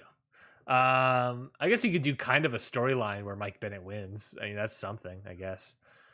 But it's probably just gonna be Moose. Next up, singles match: Jay Lethal versus Lee Moriarty. This is an AEW showcase match. I believe when this match was originally picked, this always was an AEW showcase match. Jay Lethal, very solid wrestler. People have their reservations about him, obviously, which is fair, but you can't deny that he is still a very solid wrestler. Lee Moriarty, an outstanding young wrestler. Very excited about this match. I don't necessarily think it could maybe have match of the night feels around it, but we'll see. There's a couple matches here that I think could be easily match of the night. I think this will definitely be good. Yeah, because Lee's advanced beyond his age. I think Jay's a good opponent for him too. It's a big spot for Lee. I'm happy he's on the show. He's very fitting of this style. I'm excited to see him. I have my thoughts about Jay Lethal. He's fresh off New Japan match from last night. He's back in New Japan too, so he's doing a little bit of everything. He's flying from Seattle to Atlanta. Yikes! But it definitely has match of the night potential. Yeah, I think we can both agree on that. Do you have any idea? I mean, I think that's also the Lethal problem. wins, Like, by the way. yeah, maybe it's No, he tough. definitely wins. It's tough because it's the first show. You have no really idea of what kind of like stories there are or anything. You don't know who their guy is, right? So like, yeah, Jay Lethal's good, but if you want to build a promotion around Lee Moriarty, kind I don't of think they're building the promotion around an AEW signed wrestler. true, but you could have a title match for the Terminus title or whatever, whereas like Lee Moriarty versus a guy, right? You know, like that's what I mean. Like it's hard to tell who they're going with, who they want to go with. So I'm intrigued to say the least. I see Lethal winning. I don't see him giving a win to Lee Moriarty. That's also fair. That's also a total possibility. Your main event as well. Ring of Honor world title match and presumed Pure Rules match. That's how Gresham's been doing it the entire time. Jonathan Gresham defending the Ring of Honor, the old school OG Ring of Honor title. Jonathan Gresham defending against Josh Alexander, a guy who had a underrated Wrestler of the Year contender, and I don't think anyone nominated him in the Count Out Year End Awards. Now that I think about it, but underrated Wrestler of the Year contender, Josh Alexander. I sat here for 20 minutes trying to figure out who Josh Alexander was wrestling.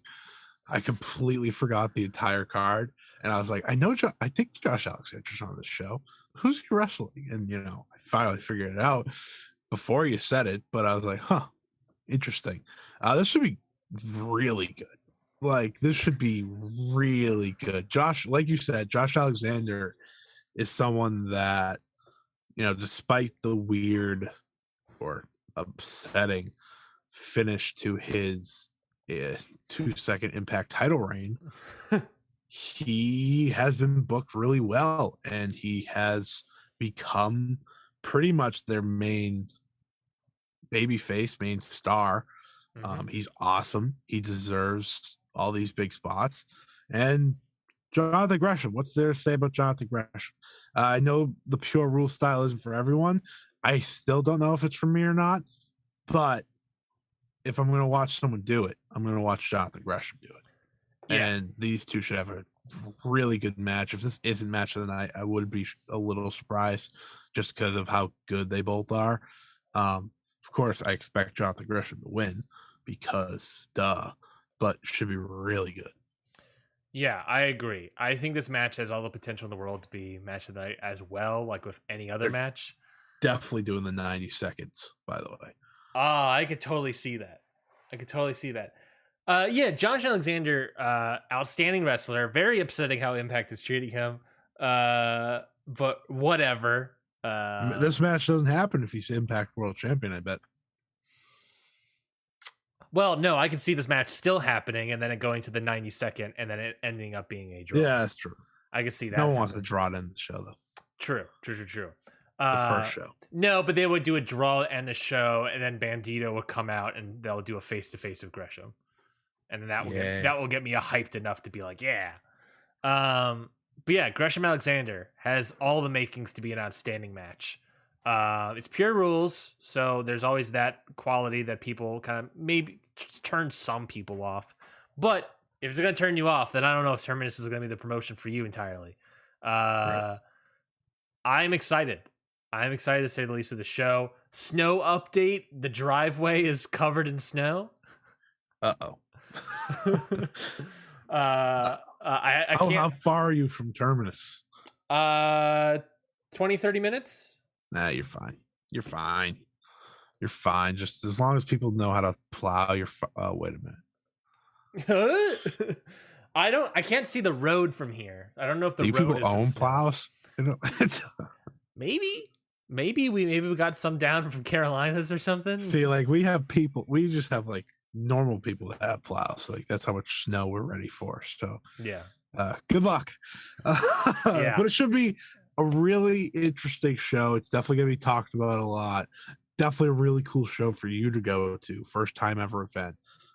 It's something you can kind of remember if they blow up like they very much could. So happy for you, and I'm happy I get to watch it. And we will be, of course, reviewing it next week along with a lot. We got a lot next week, actually. Yeah, Get Royal no. Rumble preview. We got a lot next. Hammerstein preview. Terminus review. I got very distracted because I just saw a Road to 16 Karat Gold announcement. What is it? You know how they have like Gresham and Oni Lorcan? Yeah. Oh, I know. Yeah. They've just announced Becca in the Limitless Wrestling, Beyond Wrestling star, dating Alex Price. No, she's in the tournament? Apparently, I don't know if she's in the tournament. She's at the show. I don't know, but she's announced for the show. I was like, wait, what? I saw that and I got very distracted. It's like, I'm sorry? I don't know. Yeah, it just looks like, she's just having okay. Yeah. She's just having a match. Okay. Yeah, okay. But I just got very distracted by that. I was like, wait, whoa, what? Maybe that means Alex Price will be there and in the tournament. Oh, yeah, that could be it. I forgot about that happening. Yeah. Should when be is, fun. when is that? When is WXW? It's a weird group of people in that show. Yeah. When is the WXW? Is it March? February, March? I think it's Feb. I think it's a Feb. That was my knuckles. Feb maybe. March 4th, 5th, 6th, 3 nights. So I'm very excited. I'm very intrigued to watch this show. I think it's going to be a historic event. Whether or not this promotion goes well or not, we'll see. But it has all the makings for it to go well and for it to be big in the Atlanta area. It's like pretty much smack dab in the heart of Atlanta, too. It's like right midtown. In the heart of Atlanta. That's not a song. I just felt like saying it. It definitely was not a song. Let's move on. How dare you? Let's move on. Noah had a show this morning. I can talk about the main event. That isn't. Noah Bumper Crump. Then we'll do questions and then we'll get the F out of here. Yeah, you and I only watched the main event, the GHC heavyweight title match. Well, I was only going to watch that and the tag title match. Oh, yeah. Have you seen the tag title match yet? No. All right. I did not have time to watch Keiji Muto, baby. That's fair. Well, the main event, GHC heavyweight title match, Katsuhiko Nakajima against Masaki Miya. Nakajima retains. What are you doing? I'm reenacting the Keiji Muto Shining Wizard. Oh. Did you watch any of the New Japan Noah? I did. I watched it all last night. Did you enjoy it? Some of it? It was okay. I mean, like the first half is like meh. I enjoyed the last 2 matches. Yeah. And the House of Torture match, actually, they did really good because they actually like did the part where someone actually fights House of Torture and takes them out. Yeah, it wins. House of Torture match is only good if the other person wins and gets a definitive like screw you win, like Go Shiozaki had. Yeah, I thought Masa and Go were really good in that.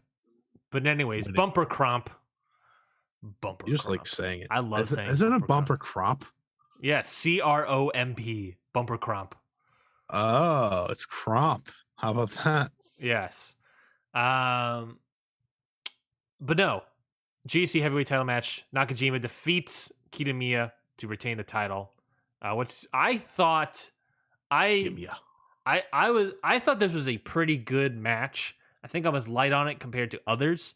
I just thought that this match, when you think of Nakajima and Kiyomiya, you think, of course, of the steel cage hair match. Oh yeah, which was great to watch. Insane. This match didn't live up to that. I don't know. What are your thoughts on this? I thought this was great, but it helps. I think it helps if you do carry a lot of their backstory into it. Former tag team champions, former stablemates. When Masa was in Congo, and you just kind of follow their story from the Kensuke office to now. And they know each other very well. They're both 2 of the younger main eventers in Noah, because Noah's up there in age. Yeah. But they're 2 of the younger guys. They're 2 of the they're part of the base. And the way I looked at the match was Kitamiya went into it with he went into it with a very basic but smart plan of taking down Nakajima, trying to cut down Nakajima, attacking his legs. Of course, he has the prison lock, but if you've ever watched a Katsuhiko Nakajima match, you know that he has maybe the most brutal kicks in professional wrestling. I'd probably confidently say he does. Yeah. And if you can try to, destroy him in that way, and his plan was going, there's a lot of early domination by Kitamiya that I really enjoyed. They went with a more methodical pace, which I thought was interesting. Yeah. Because I feel like that's not very Kitamiya. He's very energized, but he went this different pace because he's had many failures I thought the commentators had a very good, they gave the story to you as the match was going on of like why he's doing this and so on. Mm-hmm. And Kitamiya is not the biggest guy. He's not he's one of the strongest guys, but I liked the way they told the story. And he hit the Saito suplex at one point towards the end, and I was like, oh my god, like is this actually gonna like happen? And I'm a big Nakajima fan, so I was like, I don't really want this to end that quickly. I don't want the reign to end. He has a lot more matches in him. You got Fujita, you got Sugiura, you got probably another match with Shiozaki, you got probably another match with Kino.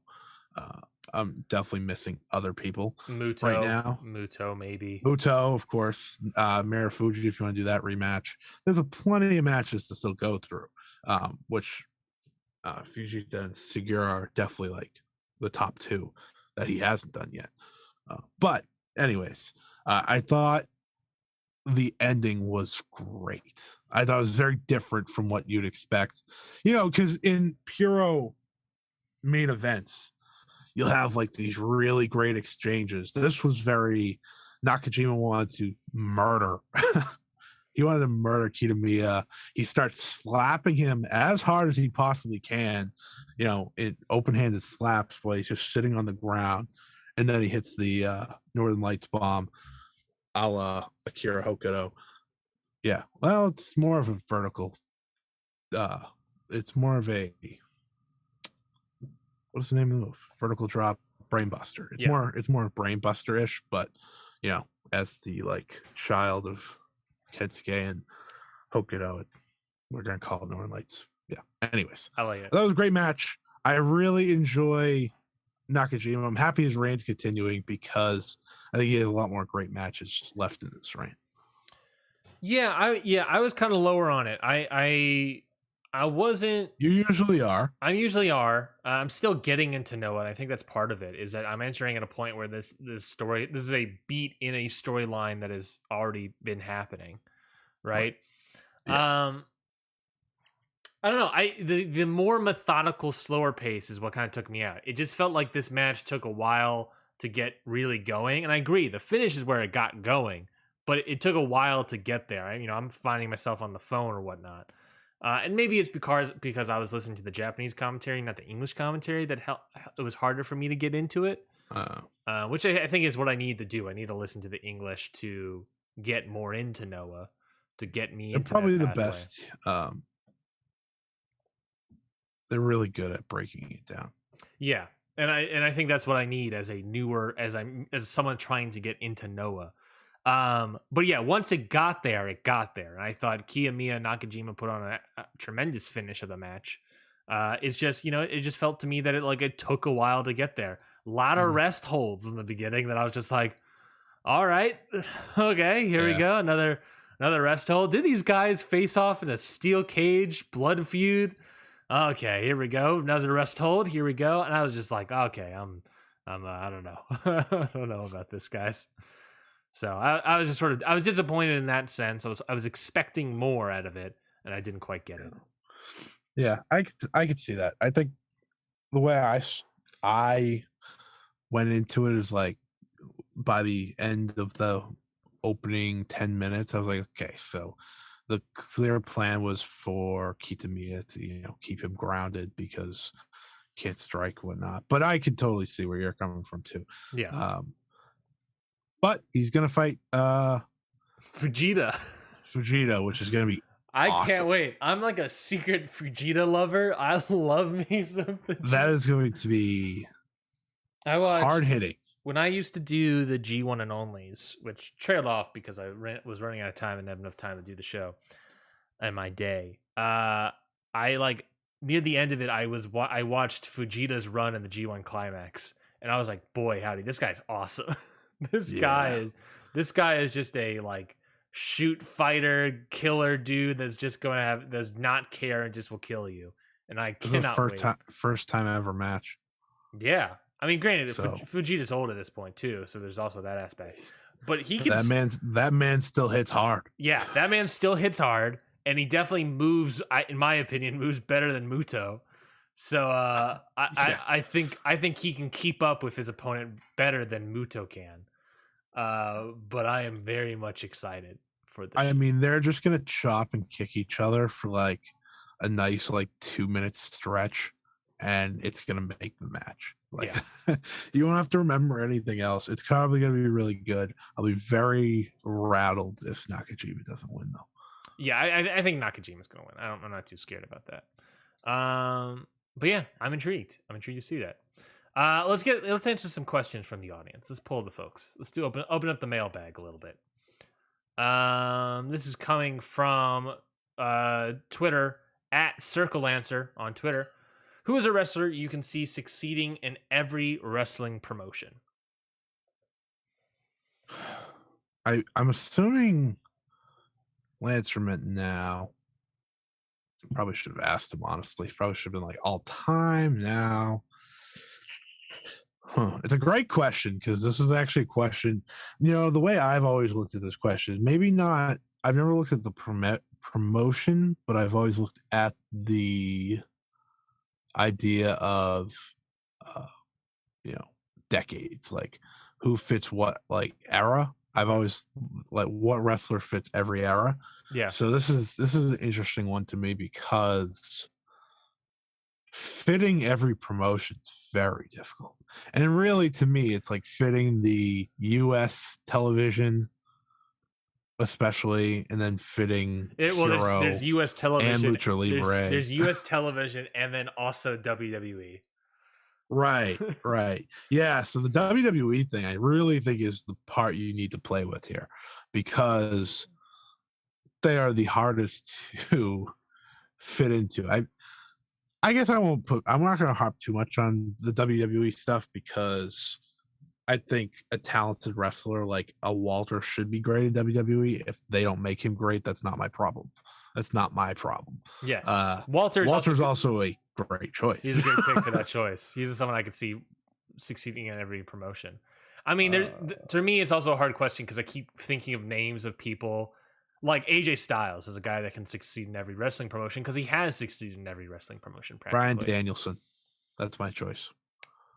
I think you put Bryan Danielson into any atmosphere and he is going to deliver. You put him in lucha wrestling, he's going to be great. You put him in Puro, he's going to be phenomenal. You put him in Joshi.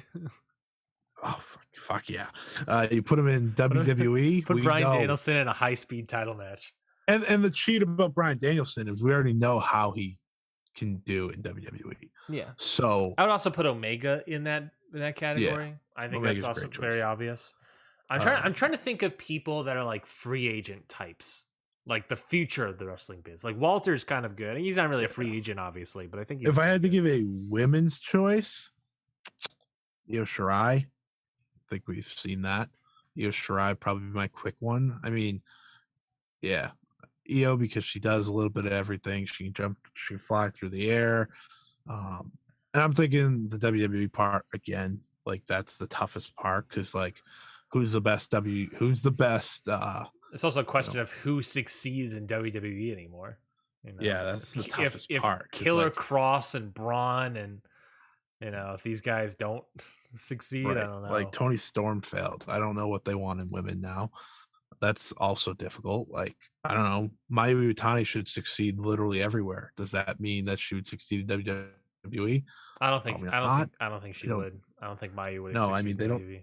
WWE stinks when it comes to these things. So I'm going to go with Bryan Danielson as my overall choice. But if we want someone that's never actually stepped foot in WWE that could, Kenny Omega probably is a great choice as well. I think Kenny Omega would have been the guy had he signed there instead of the AEW stuff. He would have been main eventer right off the bat. He would have been great. His style would have been drawn down, but he still would have been great.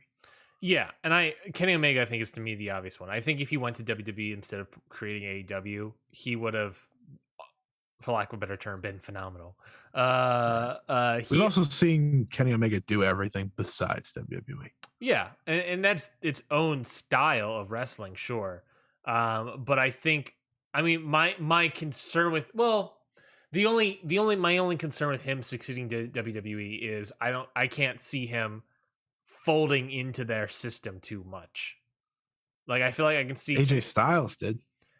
Well, AJ Styles is AJ Styles. Kenny Omega is someone different. You know what I mean? Like, yeah, Kenny Omega is like a lot better. So yeah, I said that on the mic. I don't care. I'm really trying to think of like, name the last great AJ Styles match. You can't. Did he wrestle at day one? Oh, he wasn't good. If he did, he wasn't at day one. He hasn't had a great match in a very long time. Let's look at his match guide. Let's get a cage match. Look at that guy's match guide. Okay, you're gonna see a lot of TNA. Yeah, that's true. I'm gonna see also a lot of New Japan. Yeah, I'm really struggling because I'm really trying to think of like a standout, a non-super. I'm trying to think of like an indie wrestler that I think can stand out anywhere. Well, none of them. WWE doesn't want any of them, so that's tough. Roxy. I think Roxy can stand out anywhere. I think if you look at all women's promotions, Roxy's definitely a great choice, honestly. I think Roxy can stand out anywhere, honestly. It's a good shout. AJ Styles had a great match with Daniel Bryan in 2020. It was 4 3/4. That's this top WWE match. That was the Intercontinental Finals, the tournament finals. I thought that match was good. I don't know if I would say great. Also, John Cena was also 3 1/4, but it was okay. Well, that's a long time ago. That was my point. 2017. Thank you for furthering my point here. Well, your other point is that AJ Styles hasn't had a great match since 2000, 2020, which was 2 years ago at this point. That still proves my point. Thank you. Appreciate it. Someone on Twitch, Al Sweat. I can't say it. I can't see it exactly because I don't see it at all. So I'm not even gonna try. It's like not written as one thing. It's like chopped up like 3 letters at a time. They asked, what can you say about NXT 2.0's War Games? We covered NXT 2.0 War Games on a previous show. But now that we're a couple, weeks out from War Games and seeing the results permeate through NXT, what do you think? Do you think right calls? Do you think War Games help build up the career of Braun Breaker even more? What do you think? I think the men's one accomplished the goal really well. Braun Breaker, star, our champion, Carmelo Hayes doing well. He was already champion, so that's he was doing fine anyways. But now double champ, I guess. ... question mark. Yeah, I don't really know how that works. Grayson Waller feuding has somehow become important, very important. Yep. He just fought AJ Styles. Yep. Sent Johnny Gargano to pasture and beat up. Yeah, and fought AJ Styles. Tony D'Angelo's there. It's been. If we just look at that one match, it was an accomplishment. Pay-per-view was fine. Kyle O'Reilly's free, so yeah, worked out for me. Women's War Games. Has Cora Jade become a bigger star coming out of War Games? And I don't know. I honestly don't. I think she's the same. Yeah, I think they've hurt her value since then. Actually, they put her into the women's title match, which wasn't very good. She got pinned she looked like an idiot and got pinned. Yeah. Yeah, I don't think that was a benefit. I don't think that was that beneficial. Io Shirai is just not even there. Kaylee Ray's not even there. Yeah, no. Kaylee Ray is still beating up things with a baseball bat. Yeah, aren't we all? Yeah, so I don't know. I think it was, coming out of it, I think the men's one did something, but I also think Braun Baker was already on that track. I don't think it changed anything. Yeah, that's true. I don't think War Games change anything for anybody. If anything, Grayson Waller. It definitely changed something for Grayson Waller, because I remember when they put him in that match, I thought he was the add-on compared to Tony D'Angelo, and now he is on Raw already and wrestling AJ Styles. Yeah. So definitely helped Grayson Waller. Good for him. This is from @ADumbMillennial. We have 2 questions. Don't do the high school one. What? I already read it. Don't do it. How many high schoolers do you think you can beat up at once? I'm not answering. I said that any question, anything. I think sophomores easily. You weren't supposed to answer this one. I think I'm not giving. I think I'm not freshmen will be tough. Freshmen you think would be easy, but they got something to prove. And they want to impress people, so they're going to go out there with all they can. Sophomores don't care and think they'll be fine, so they're foolish. Juniors are tough. Seniors might be easy because they're sleep deprived, but they're also the oldest. So we asked the questions of we'll answer anything, so I'm answering anything. How many? Didn't he say how many? Yeah. I think I can beat up like 2 sophomores. I don't want to brag about it. I'm not answering this question. They write also on a lesser note, you get 6 people to build a company around. Doesn't matter who you pick and why. I'm going to change it. I'm going to change it slightly to make it easier because it's such a huge question. Free agents, current free agents, which is a lot. Which are a lot of free agents. You dramatically just changed the question. I know. But I'm trying to brain in the scope a little bit. Well, I think either way it was going to be hard because somehow there's a lot of free agents out there. Well, yeah, this is true. Like non-free agents, you got to pick 6 wrestlers from the world to build one promotion under, which was difficult. But now I have to pick it from free agents. Where's that list? That list was very helpful. Because that just pretty much would be all of the ones I'd go off of. WWE free agent. That's not it. I just watched Micah eating food as a bear from Natsupoi and I want to cry. Did you see that video? No. Well, now I'm going to have to send it to you. And you have to? You're required by law? You're going to have to live react. I'm required by law.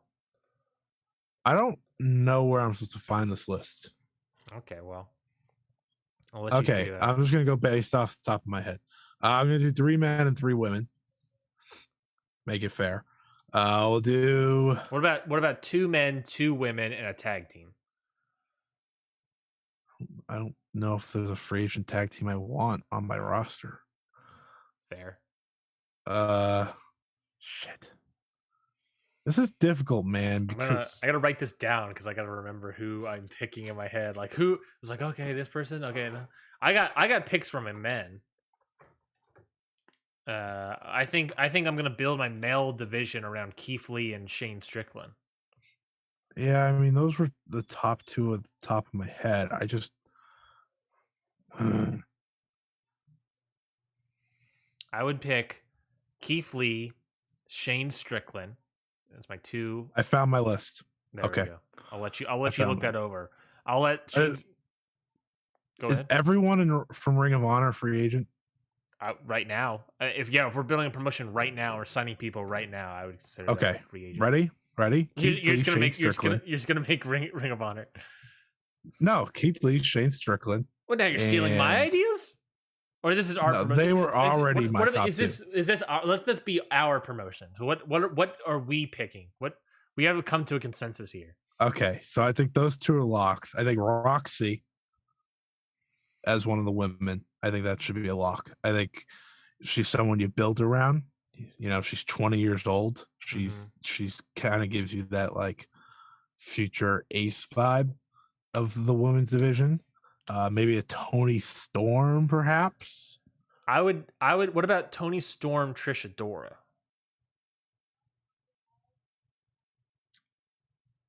Trish Adora is great. What about Tony Storm, Trish Adora? Well, that's why I didn't want to do the tag team. I just wanted to do 3 and 3. Well, like the only tag team I see on here is like the Briscoes. I don't want them. You don't want Hot Wheels? Like I like no, I don't. No. I'm gonna go in my head. I'm taking 3 and 3. Okay. You can do the tag team if you want. Okay, cool. Keith Lee, Shane Strickland, Tony Storm, Trish Adora, Roxy. Those are my locks. Get 3 great women to build the division around, you know, the future. Yeah, Keith Lee and Shane Strickland, instant like main event style. And then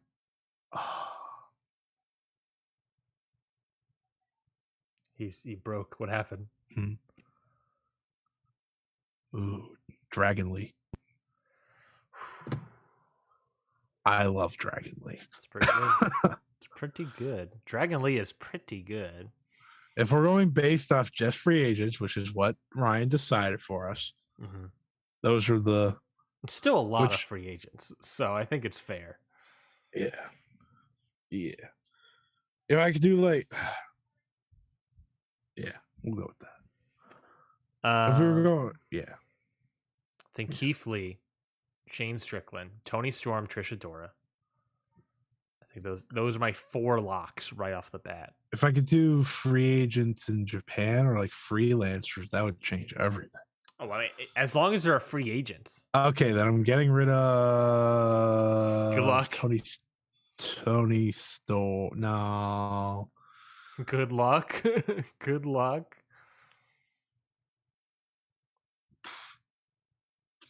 I'm going to get rid of Roxy. Now I'm going to get rid of Tony Storm. And I'm going to pick Asuka Veni from Japan. That's a pretty good one. Yeah, because freelance. I'll do 3 and 3. I'll do Bandito. No, I won't do Bandito. I'll get Bandito out of here. You want Dragon Lee? Don't lie. You're just trying to be different. You do want Dragon Lee. On Ray Horus. You can take Gresham. I'll take Johnny Gargano. You son of a bitch. There you go. I think. You know what? I'll do my tag team. I'll do. I was gonna say, why don't you just do a damn tag team? Fucking. Oh no! I got it. Jeff Hardy. I got it. Settle down. I got it. I'll do Keith Lee, Shane Strickland, Tony Storm, Trish Adora, Alec Price. I really enjoy Alec Price. I think you can build a promotion around him. Young man. And I'll do another lady. I will do... Oh, wait. No. God. Okay. According to Cage Match, Kenta is a freelancer. So, you know what? I'm just going to take Kenta. I'm going to pick... I don't have another lady on hand, but I'm going to pick Khan. Oh, okay. I'm going to pick interesting. Khan. It's a very interesting group you got there. Yeah. You passed on the Ring of Honor World Champion. I'm thinking about people. Keith Lee is a world title guy. Shane can be world title guy. Both guys I think can be heels and faces. Khan and Alec Price are guys I can build a promotion around of. And then Tony Storm and Trish Adora is 2 people I can build a women's promotion around of. I think. Sure.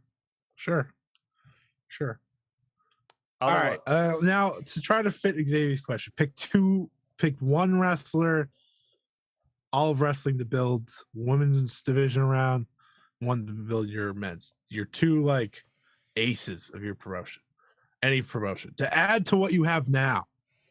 On top of what I have now? Yeah. Okay. My ace. Women's, ace. I'm taking Utami. Any wrestler? Yeah.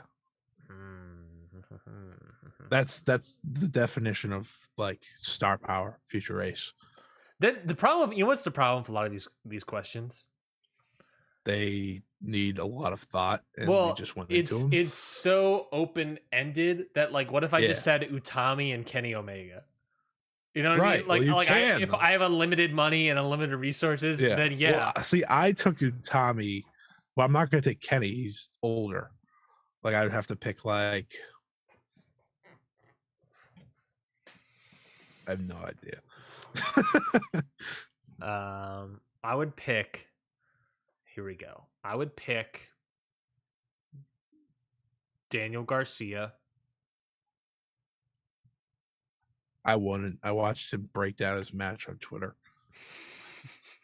He's not your ace because of that. He broke down his loss.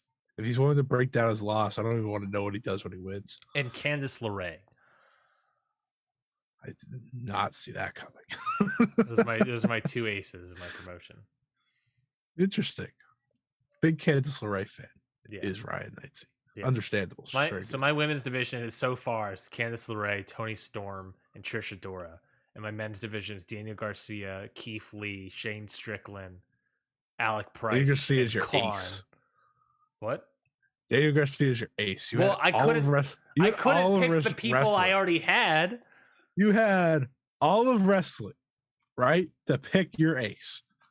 And you picked a young man who's very talented. Look, man, it's a young promotion. I've got to start somewhere. That's what I mean. This question's impossible to answer. It's a young promotion where you have Keith Lee. Yes. How dare you? It's an older one. It's an impossible question because it's so broad.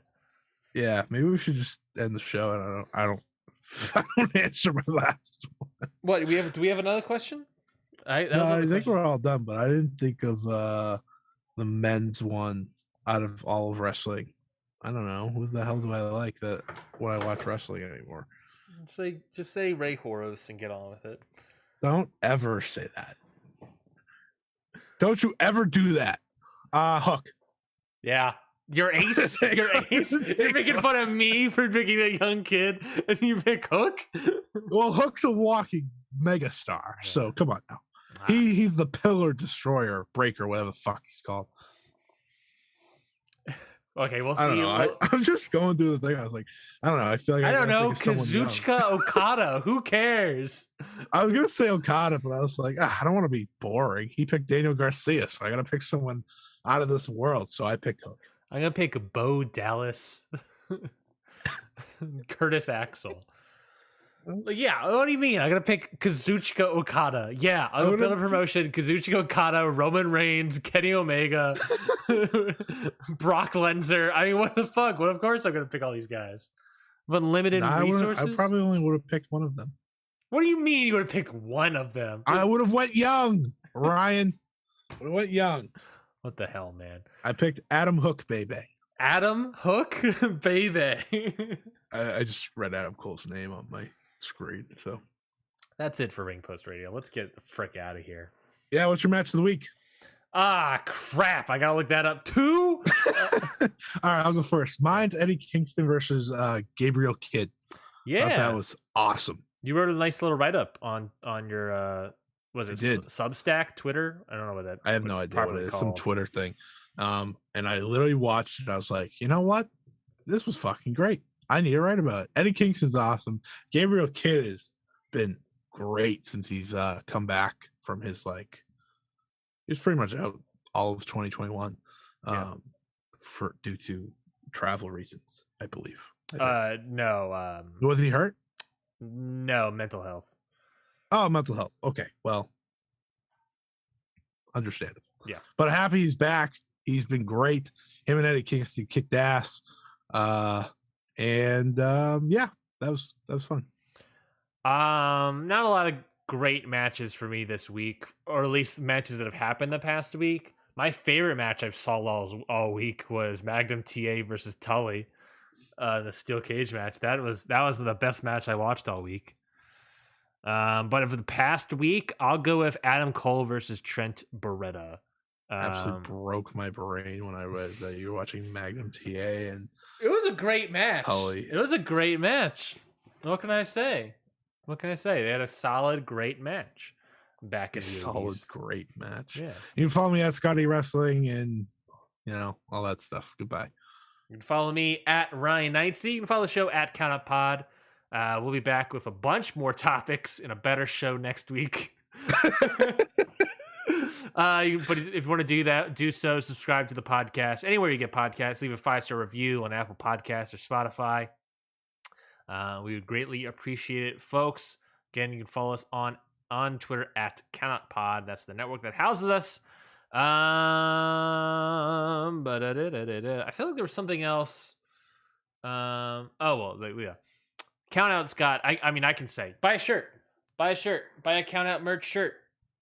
If they're not watching, then you look like an idiot. If you're not watching, it's shirt has the logo. It's blue. It's not black, so you can't wear it in any wrestling event. But yeah, if you're going to Terminus, I'll be there. So say hello. I'll be the idiot, probably wearing my own merch. Maybe I won't be. So goodbye. Okay, goodbye, everybody. This has been a Count Out Podcast.